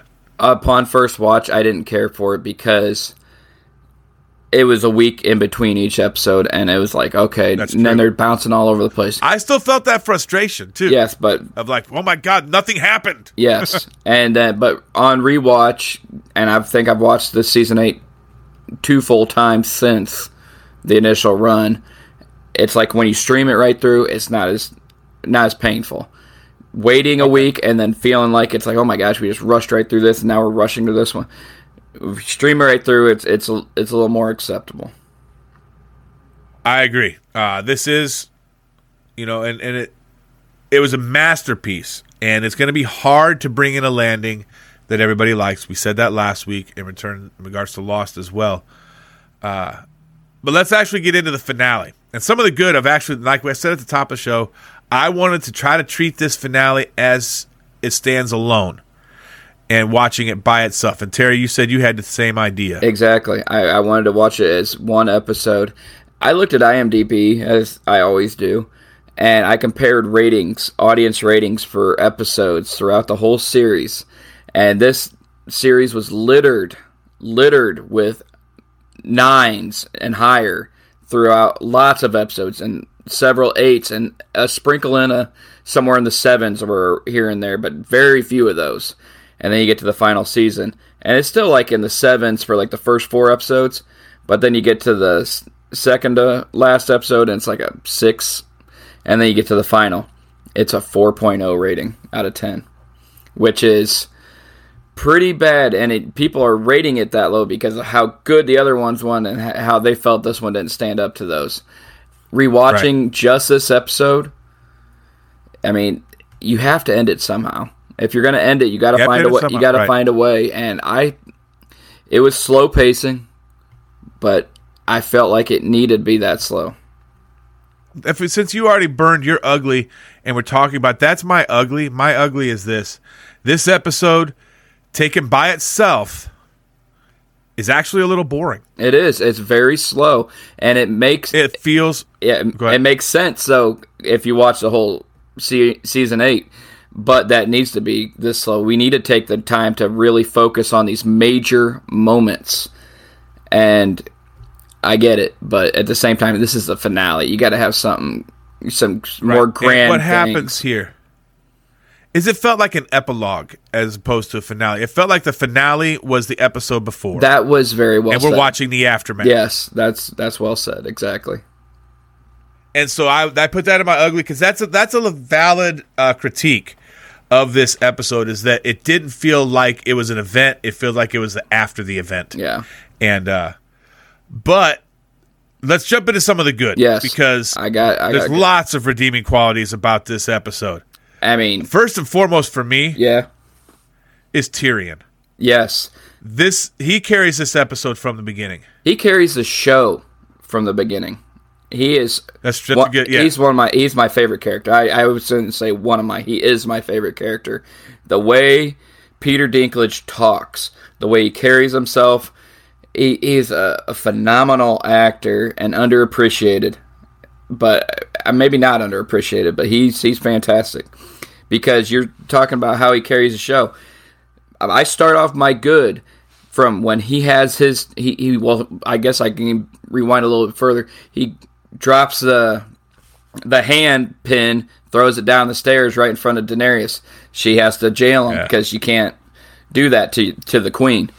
But then his monologue, his talk to Jon in his cell, that's, to me, right there, Emmy, right there. Give the man his Emmy. He was fantastic in that scene. I'll back that up a little further for you. Him opening the show, walking through the ruined King's Landing. Oh, without words. Without words. He tells you everything you need to know about what just happened. Yeah. And great. About how he is processing it. And we see that destruction through his eyes. And as, you know, if you turn this season, this episode on, you've never seen any Game of Thrones, I don't think it'd be hard for you to figure out where he stands on it, even though you don't realize just how much of a heartbreak this is for him because of how much he trusted Daenerys. Yeah. So, but go ahead. I didn't mean to cut you off, but I want to say that I'll take his performance back to the opening of this episode. Is we're seeing this aftermath through Tyrion's eyes. Yes, for me, the best section of this show that included. I mean, you might as well throw that in there. That was great too. But like I said, from the stairs where he throws the pin down, talks to Jon with that long talk, which was fantastic, and then Kit Harington as Jon Snow processing all this, and then you see him walking alone towards the castle, and he has to pass the dragon, Drogon, and Drogon lets him by because he trusts him. And then you go and you see Daenerys walking into the throne room for the first time in this entire show, laying eyes on the prize that she's been after for this entire time. And you feel that emotion going through her, like she has done it. She has finally completed her mission. But then, that whole sequence with her and Jon talking and Drogon doing what he does. That whole sequence right there is the best part of this episode. Another thing I really liked about, especially the first part of this episode, is that you see a realistic imagination of what the aftermath of this conflict was. Yes. Because not only do you see the destruction that Drogon has unleashed, Daenerys has released through Drogon on King's Landing, the physical destruction, destroyed buildings, the rubble everywhere, the bodies everywhere, the physical toll, but also you're starting to see what happens underneath this kind of is the chaos and the tyranny that is filling up this vacuum immediately with Grey Worm executing prisoners in the streets. Yeah. This is a guy who we know is a heroic and noble man, and this is just spreading. This chaos and tyranny is spreading, and it's a sickness that Daenerys has brought to the King's Landing, and I really liked how they didn't shy away from it. Mm-hmm. They're not letting anybody off the hook, and you're seeing what happens when a tyrant takes the throne, and it happens immediately here. Yeah, and I love it. Tyrion says to her, "Yes, I freed my brother, but you burned a city." Right. And was it burned or destroyed a city? I can't remember the words he said, but it was the way he delivered that line. It was like, oh gosh, right. Yes. Yeah. And that was, like I said, Tyrion. We're kind of interloping these again together, but Tyrion is so good. Yeah. Such a great character, and but I like because you're seeing that there's no chance she's going to have the kind of reign she imagines that she would, because what she has unleashed has consequences. Yep. And Jon Snow knows it. Tyrion Lannister knows it. And come to find out, even Drogon knows it. Yes. Because after Jon talks with her, and he doesn't hear what he, any kind of remorse or any kind of anything in her that says that she's realized that what she's done is wrong, then he does take the next step and he kills her. He gave her the opportunity to do something to change, and he's like, after every single word she said, she was set in her ways. It was, she had been consumed by the lust for power. I'm the breaker of chains. Completely taken her over. Yeah, she thought she was going to liberate the world, and it's a classic tyrant dictator motif. Exactly. They view themselves as the hero. Yeah, she turned into the Mad Queen.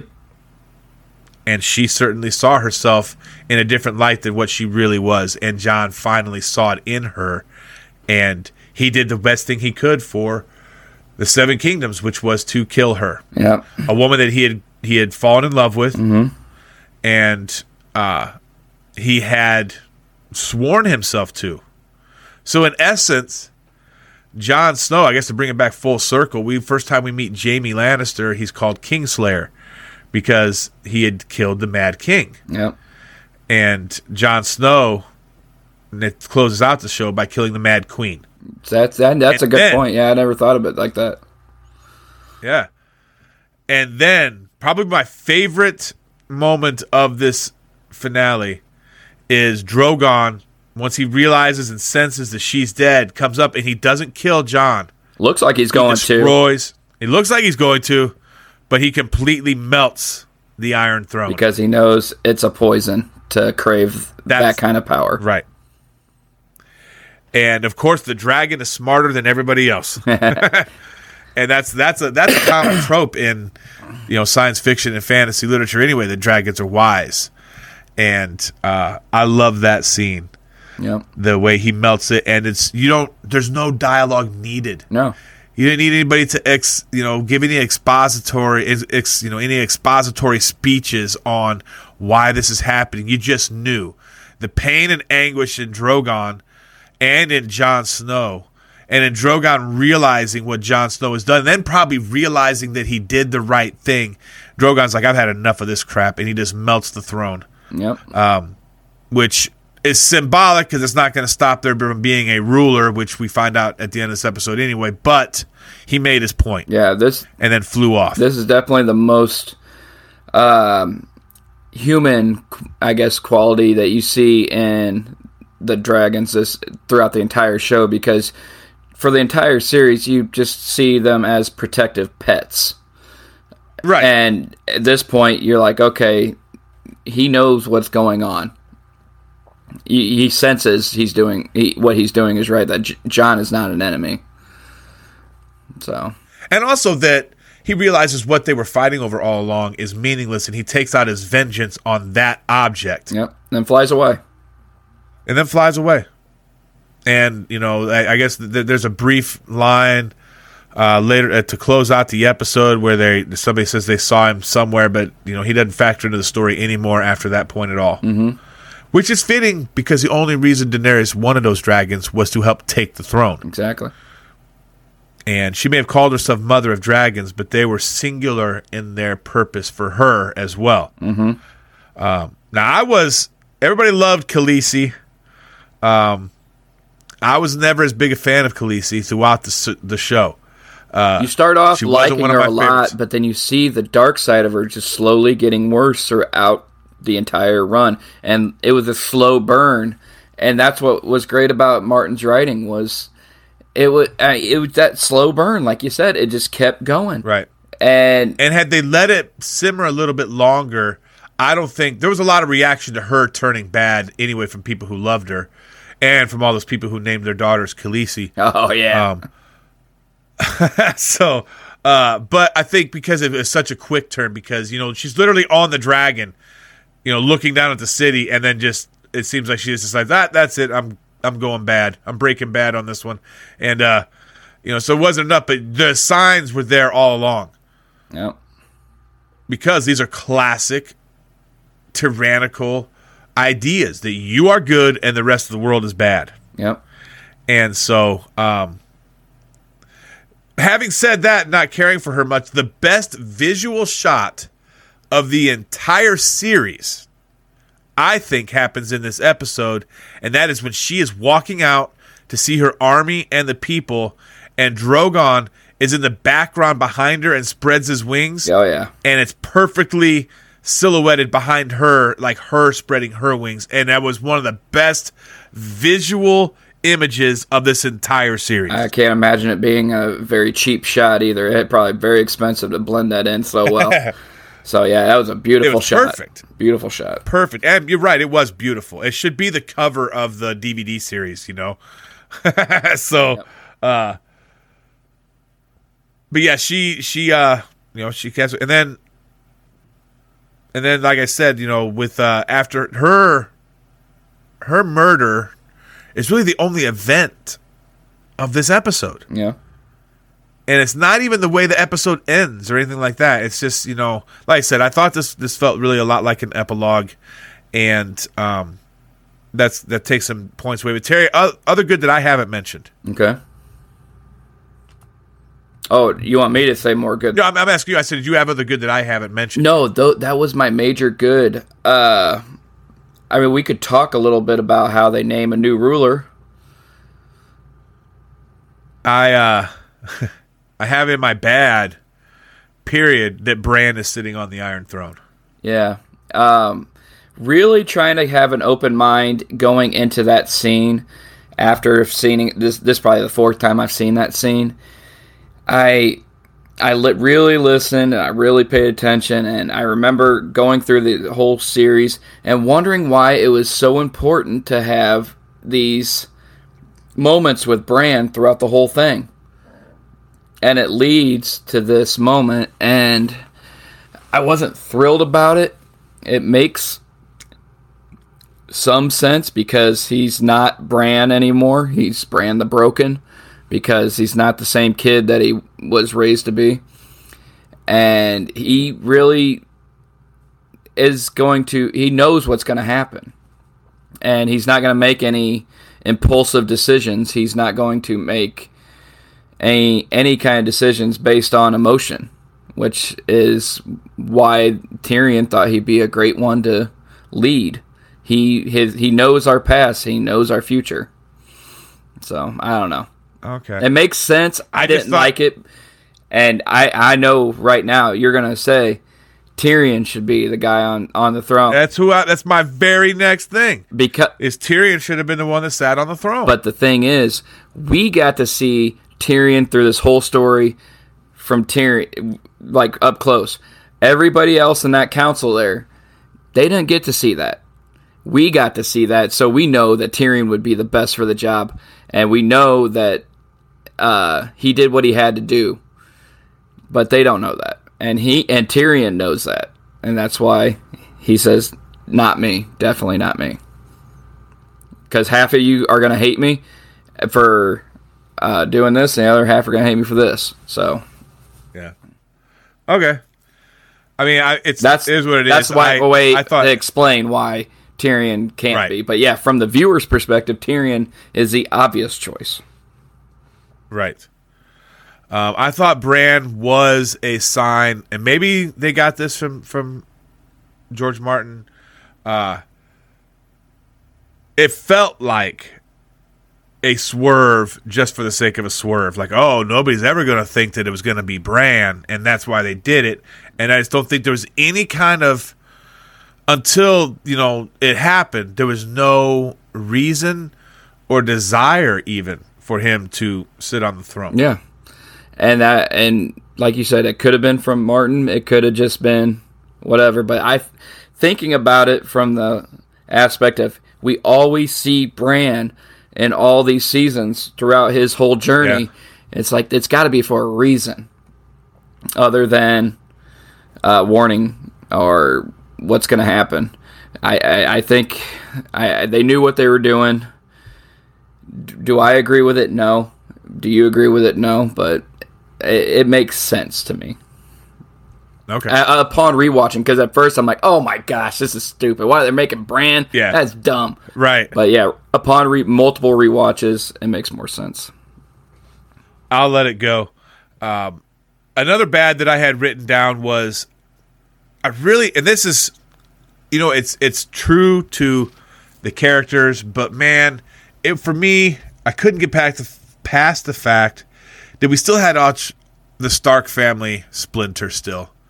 Yeah. You've got Bran down in King's Landing. You've got Arya going off on her quest. You've got Sansa named Queen of the North. And then you've got Jon Snow leaving too. This was at the beginning of this series was about the Stark family. Yeah. And how close they were. Yeah. And to see now that after everything that's happened, and they've survived. Yeah. More so than any of the other families. Absolutely. And they're still not going to be together. I get that it's realistic in its storytelling aspect, but I just felt bummed that the Starks weren't going to end up together again. Yeah, I agree. You felt like when they finally come back and see each other, Arya hadn't seen Sansa since the first season. Right. Jon Snow hadn't seen them for however many. It's just so crazy that all these stories are going on the entire time. And it's like they saw each other back in season 1, but they haven't seen each other since. And it's just nuts how long of a time goes by before they finally lay eyes on each other again. Yeah. So that kind of bummed me out. Another bad that I had was this is nitpicky. Okay. But when Tyrion goes down into the where it's been caved in the castle. Okay. And he finds Jaime. Okay. That was a little too easy to find. Well, his hand was sticking out. Okay, here's the thing, though, Terry. When they were standing there, I knew you were going to say that because it was his gold hand that was sticking out of the rubble. Well, if you look around Tyrion as he's going to find them, these are very tall piles of rubble. I know. It's very convenient that all that rubble fell before they were killed, and they fell over with only a few more bricks left to fall. I just didn't buy that it was that easy to find them in that mess. Nitpicky indeed, but yeah, I get nitpicky. It had a progressive story, somehow. When it happened, I'm like, oh, come on. He's going to find them that fast. They're just sitting right on top of a pile, basically. That was a big pile. It could have been a small pile. It would have been fine. Okay, but, he moves like 1-2 bricks, and he can see their entire faces, and they're still recognizable. Yeah. They haven't been smashed. I just thought, okay, all right. Not, that I didn't like that as much. Fair enough. It is, like I said, it is nitpicky. Terry, what did you I have one more bad.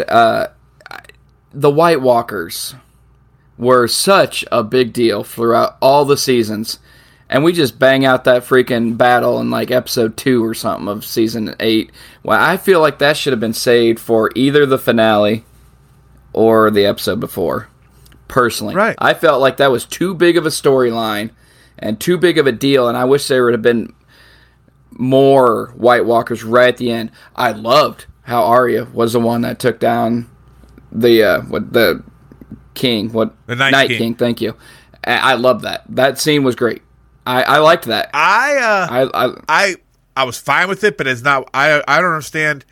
Here's another situation where I think that they're trying to trick us instead of finishing the story they told. They wanted to swerve and we're gonna trick you now, and it's not gonna be Jon Snow, the one who was prophesied and it's not gonna be the one we've been building up to take him on this whole time. It's gonna be Arya, and basically, a sucker punch, kind of a thing. She tricks him and she's able to kill him. But I didn't hate it. But I'm like, well, what was all this time we spent building Jon up to be the one who's going to take on the Night King? That's a good point. I mean, what's his whole purpose in life then? But see, I was fine with either one because Arya's being built up the entire time as well, and that was another. I did love Arya a lot. She was a fan favorite for sure, and that I was satisfied with how he was killed. But I just really wished it would have been more towards the end, because then I felt like it was filler until we got to the end. Granted, they burned down the city. She burned down the city. Right. Cersei and Jaime going down. I mean, all that had to happen, but it's just, I don't know. I wanted the White Walkers to be at the end. Yeah, I think you could have done the whole old, we see everything happen, and, even as they're, Tyrion is convening that last council there, and they're going over mundane things, and then you just kind of, as you cut away from that, you just zip up north past the wall, and you just see a pair of bright blue eyes open, and know that this is not over, and that it's a cycle again, that history's going to, that would have been something. Yeah. But again, that your complaint there kind of feeds into what we've said all along, is that this episode does not feel like a part of the story. It feels like a day after type thing. Mm-hmm. I thought that hurts it a little bit. Yeah. I only had one fact from this episode, just one. Okay, let's hear it. The last scene of the show is at the exact same location where the very first scene of the show was. Oh, okay. Right there in the woods on the other side of the wall. That's where the first scene of the episode 1 was. Oh, that's right. Yes, it was. Yep. All right. Well, Terry, did you have any other bad or anything else to add about this episode? No, I think we covered it pretty good. I feel like we should come back to Game of Thrones again sometime, because there's a lot more to talk about still. Yeah, there's a lot more to talk about. And I think I just wanted to focus just on, since we're on this kick right now, it was a good time to at least break the ice a little bit on Game of Thrones. Mm-hmm. And there's lots of great episodes. I would love to be able to talk in depth about the Battle of the Bastards, which is visually one of the greatest things I've ever seen on a TV show. Yeah. And so we can spend a lot of time talking about that. We'll come back to Game of Thrones again, I'm sure. Yeah. But the finale has been so controversial and so discussed and so, fretted over. There was online petitions that were demanding that HBO completely reshoot the entire season. Over 1 million signatures on that petition. Yes. And so this is definitely something that was on people's minds, and so I thought this would be a good one to talk about. And we'll come back. I think it'd be great to go back and look at maybe like the first couple episodes even, or pull out one season and do a whole season synopsis. But we'll get to that. We'll get around to that someday. This is just our first chance, and we've already hit Friends twice and Office twice, so there's no reason we can't come back to some of these again sometime later on. We decided this week because we were doing the Game of Thrones series finale, that we would actually come up with our favorite series finales and use that for our Mount Rushmore this week. Yep. So, this week's Mount Rushmore favorite series finales. Terry, I think we share 2. You think we share 3? Yeah, maybe.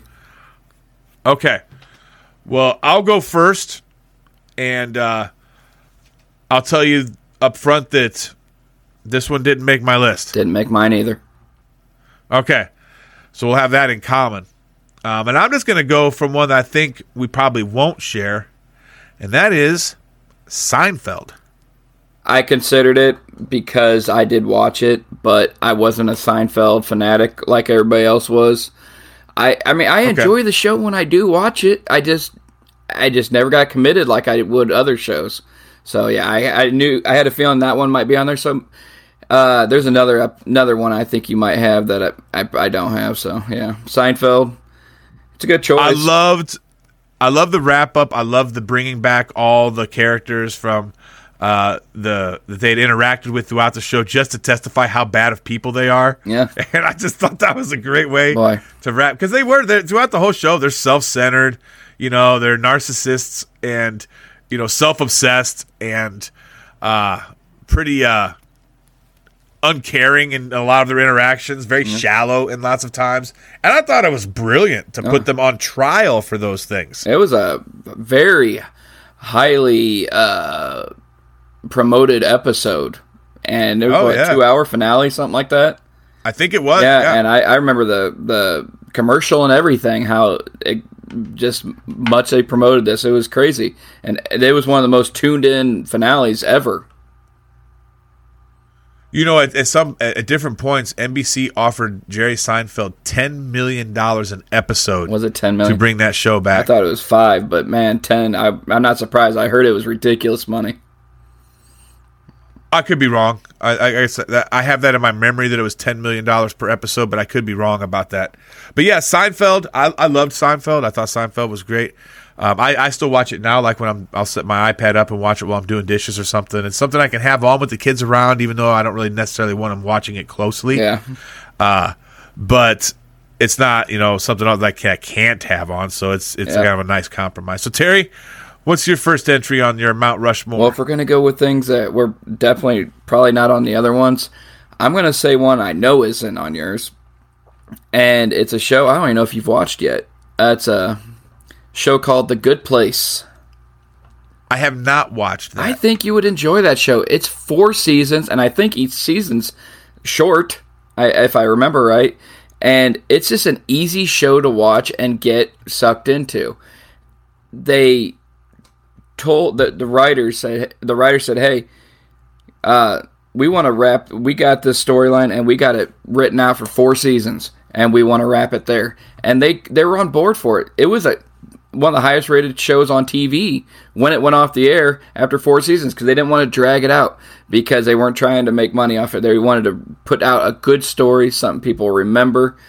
And I thought it was a great show. I don't want to tell you how it. I've heard good. I don't want to tell you how it ended, because it's one of those shows where you want to see how it ends.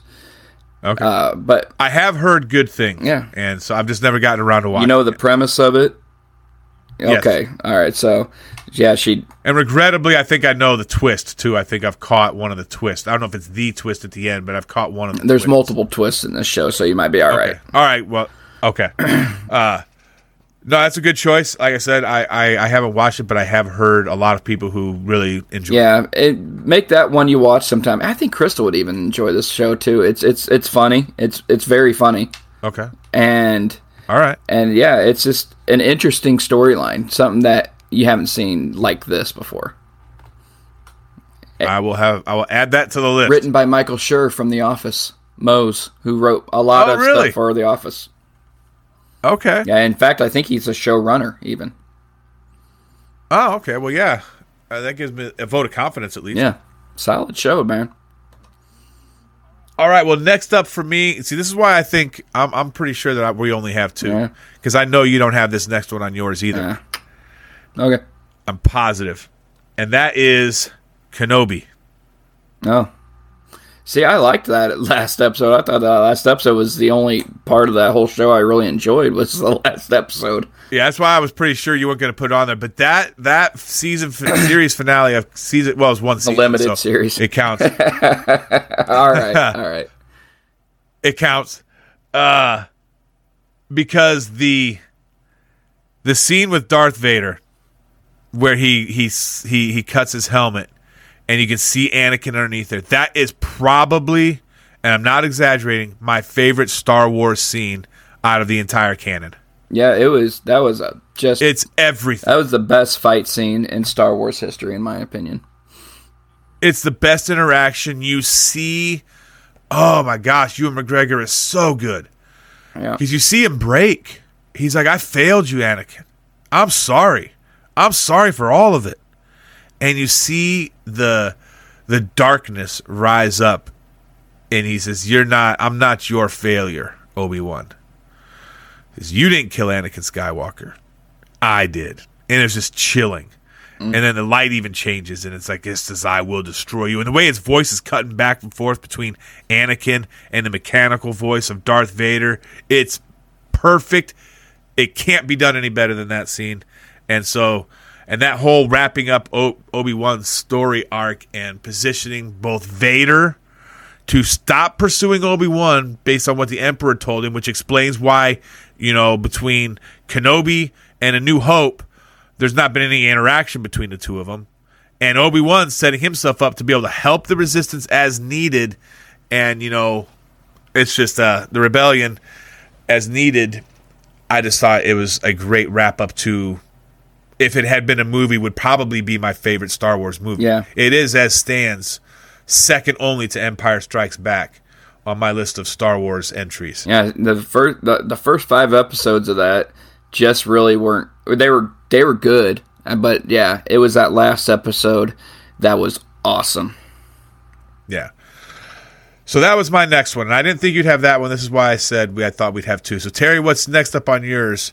Well, I'll just go ahead and say one I think we might have. Friends. You left it off. Huh? It didn't make my Rushmore. Yeah, it didn't make my Rushmore. Rushmore. It was fun. It was a culmination of 10 seasons of a show that we love to watch, we love to quote, and I enjoyed it. And you know what? I'm not gonna lie. I was a little teary-eyed when she got off the plane. Oh, I was too. And I was like, God dang, this is excellent. Chandler and Monica are finally parents. That's amazing. Joey's going on his own thing. Phoebe's married now and moving on in life. It's just, I thought they wrapped it up nicely. The only issue I had with it was the whole Joey Rachel thing to end season 9. So they had to quickly turn it around because they were going to end it after season 10. That they needed, they should have done that Joey and Rachel thing a season earlier. You're going to laugh at me when I tell you why it's not on my Rushmore. Okay. Because it legitimately made me sad. And it's like watching a breakup. Yep. And I don't like to rewatch it because it reminds me that my friends aren't there anymore, Terry. Yep. And so it's an ending that I don't like. It's like, I love, it's, that's too much. That's too far. But it'd be like, when something you love is destroyed, and doesn't exist anymore. Yeah, you can't get over it. You appreciate everything, what you liked about it, but I don't want to go back and rewatch it getting smashed. And so that's kind of my reason why Friends didn't make the cut, because it legitimately made me sad. No, that's true, but you loved everything up before that. Every single thing. Yep. It was an alternate. I do have it as an alternate, but it got edged out, and you'll understand why, because I think you may know what's at least one of the ones that are on here. I just think it edges it out as far as impact. So next up on mine would be The Office. Yes. All right, we do share one. Okay. But the series finale of The Office, I think, because not only did it wrap up the story that we've been following, but it really kind of sets all the people off on their new path, like with Friends did. But I appreciate it more because it seemed more hopeful. Yeah, in a sense. Friends was such an emotional, and then of course you have them all 6 crying in the apartment as they leave Monica's apartment. Yeah. And so you're obviously it's a more emotional setting than The Office was. The Office ends on a wedding. Yeah. And, of Dwight and Angela. And, and you see the catharsis of the discussion where, they sit in front of the fans, and then you see that way it plays out with the people that have been watching the documentary that's been being filmed. And so it was a little bit more, I just thought it was a little bit more fun as a finale, and I really enjoyed it. Yeah. Terry, I know you've got thoughts on it. Yeah, I love The Office, man. That bringing Steve Carell back was just the biggest twist ever, because everywhere you read, no, he's not coming back for the finale. He's not coming back but they did it quietly. They snuck him in. They got it done, and it was great. I can't believe you came. That's what she said. And that was one of the best "that's what she says" in the show, and it was like for the finale. That's excellent. Jim doing the bestest mensch. Yes, that was great too. But yeah, Guten Prank got to fire a bazooka, which apparently you can do. I think in another country, but you can fire bazookas. You can do it here if you go to the right range. Is that right? Okay. You can do it in America for sure. All right. And then, the Angela Dwight wedding, it wrapped up great. Pam selling the house. And I love how they came back to talking about how in Dwight's family history, they get married standing in their own graves. And they did that again. It was awesome. Yes. I like, too, is the fact that they used the Motley Crue song, Angela. Yep. That's absolutely a song Dwight would know. And, of course, obviously, he's marrying Angela, so I thought that was awesome. You knew that was coming. You had to be something obvious like that. All right, Terry. Here's where we're going to find out if we share the same, if we get to. I think we will. And I think, in my opinion, and I'll say it, and just I'll build up mine, then you tell me if it's the same as yours. I think it's the greatest series finale in the history of television. You're probably right. It was pretty an amazing one. It's my number one. It's my number one, and that's Breaking Bad. It is, absolutely. What a culmination to 5 seasons of just excellent storytelling. Yes.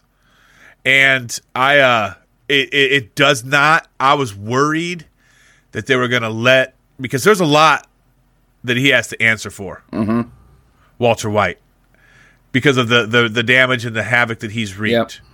And I thought they were going to let him off the hook. Yeah. And make him try to become a hero. And he wasn't a hero, and he doesn't die a hero. And he kind of does. He has a operatic death in a sense, but not a heroic one. He saved Jesse. He still dies with his son. Yeah, but he didn't act. He got Jesse out of it, but he died with his wife hating him, his son hating him, and his daughter will never know him. Yep. That's not a heroic death. No. But I tell you what, when that episode started, I was worried because it was a year in the future. Like, oh man, it's going to be weird. It's going to be a year in the future. I don't like where this is going. And it totally, 110%, Rob, worked. Oh, don't ever say that again. I did it for you, buddy. I was going to say 100%, but I was like, I'm going to add the 10. Yeah. It's flawless. It really is. There's not a bad beat in that entire episode. No. And there's no need for an epilogue. It ended on how it should end. It ended as it had to end with his he has to pay with his life for what he's done. Whether it's by violence or by cancer, he had to pay the ultimate price for what he had done. Otherwise, the show's morality completely just go. That show already pushes us to the edge where we're rooting for the guy making crystal meth. Yeah. And it's already pushed us to the edge, and it needed to remind us that Walter White was not a hero. No. One of the best parts of that was Jesse Pinkman driving away, crying, just alive, knowing it's over finally over and just scream crying his way down the road. And I was like, oh, gosh. Powerful scene. Yep. And it's absolutely my favorite series finale. And like I said, I think it's the best that's ever been. Some of the alternates, real quick, MASH, which I remember watching, but it didn't have an emotional impact on me because I wasn't as emotionally invested in the show. It was before my time. Same with Cheers. Same with Cheers. I was about to say the same thing. Although I do love the way it ends, where he just says, "We're closed." Yep. And I remember thinking, oh, wow, yeah, what a way to end that show. That's a perfect closing line, I think. And two that might surprise you that I threw on there just because they may not surprise you, but you might not think I'd have thought. I loved the series finale of WandaVision. Oh, yeah, that was the best episode. It does wrap up pretty nicely.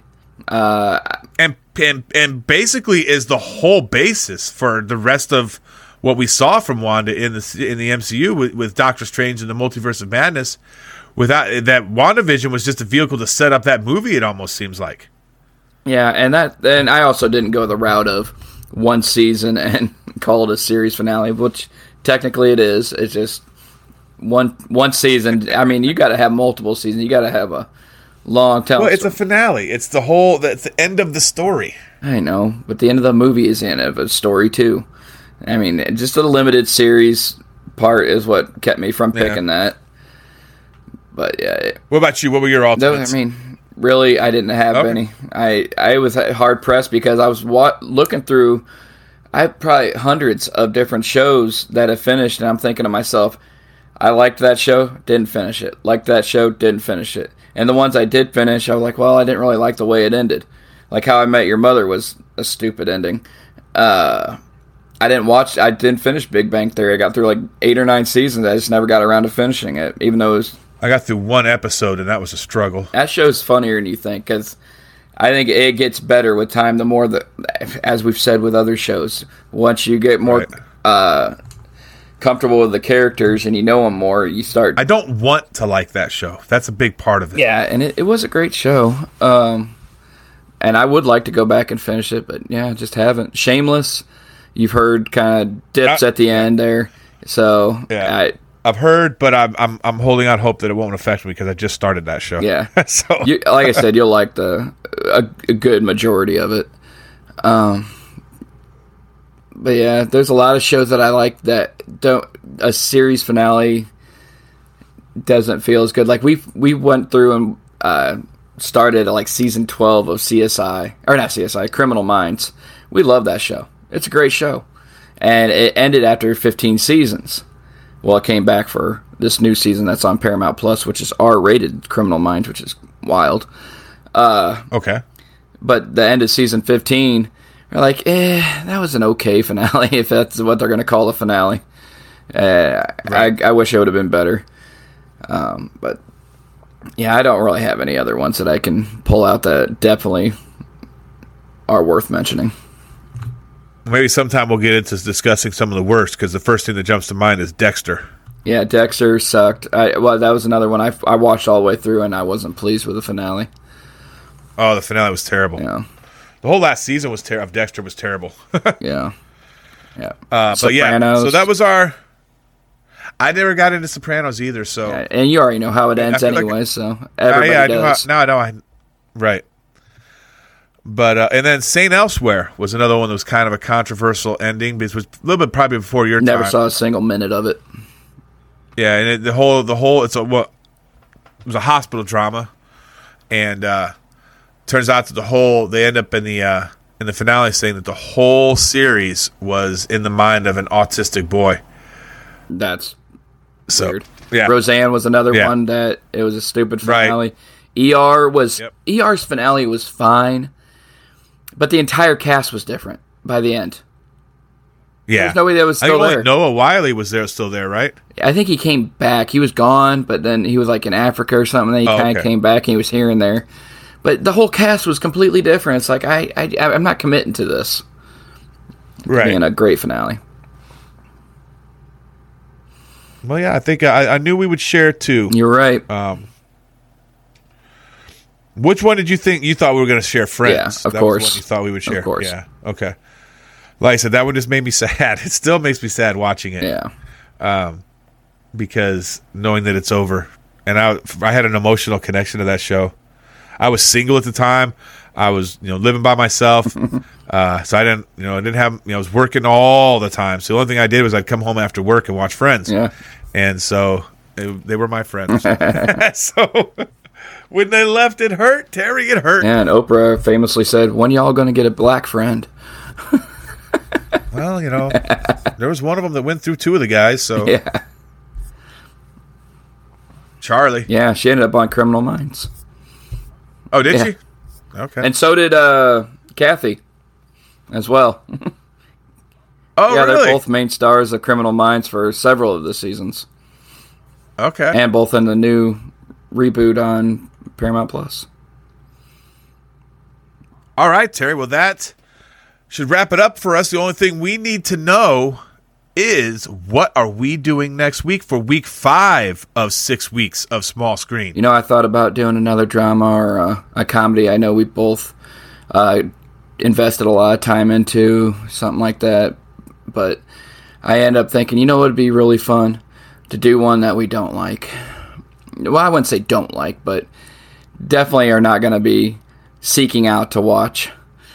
And This will take you all the way back to the 70s when it was groovy. And when you have a very filled house. Oh, no, yes, it's finally happening. We are doing a Brady Bunch podcast. Okay. And yes, I kind of expected this. And yes, Sarah is going to be on the podcast. You do not have to watch any specific episode, but I implore you to go at least watch an episode or two. And it is on Paramount Plus. Sarah doesn't need to watch any episodes. She is an encyclopedia of Brady Bunch because it's one of those shows she loves to hate, but she loves it. And she doesn't want you to make fun of it. But at the same time, she loves to hate it at the same time. All right, this could be a fun one. I love when Sarah's on. Yeah, it's going to be more of a very lighthearted podcast. Not going to talk about everything that makes this show amazing and how it's just the best television in the world. We're gonna have fun with it. All right. Well, I'm gonna go outside and hang on the swing set and see if it'll make me taller. I'm gonna throw a football in the house and hit somebody in the nose, and I'm gonna come ready for Sarah to answer how a heavy metal band got its name from that show. Well, and make sure you eat your pork chops and applesauce as well. All right. We'll do. Next week, we're going to talk all things Brady Bunch. The TV show, right? We're not going to delve into the movie? We can talk about the movie, but yeah, it's going to be the show, of course. More of a focus on the because TV. we're doing TV shows right now. That's right. And our Rushmore, by the way, I decided that already as well. It is going to be your favorite TV shows that ended before January 1st, 1980. So all shows that ended before then qualify.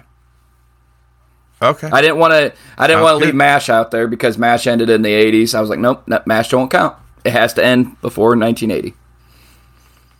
All right. Sounds good. I like it. All right. All right. Well, Terry, for Terry and I, we want to thank everybody, all of our listeners, for tuning in with us. We hope, man, at the end of these 2 hours, I can't hardly talk anymore. Yeah. We're long-winded. Here we go. Yeah. We want to thank all of our listeners for tuning in with us. We really do hope that you enjoy it as much as we do. And for Retro Review with Rob and Terry, I am Rob. And this is Terry.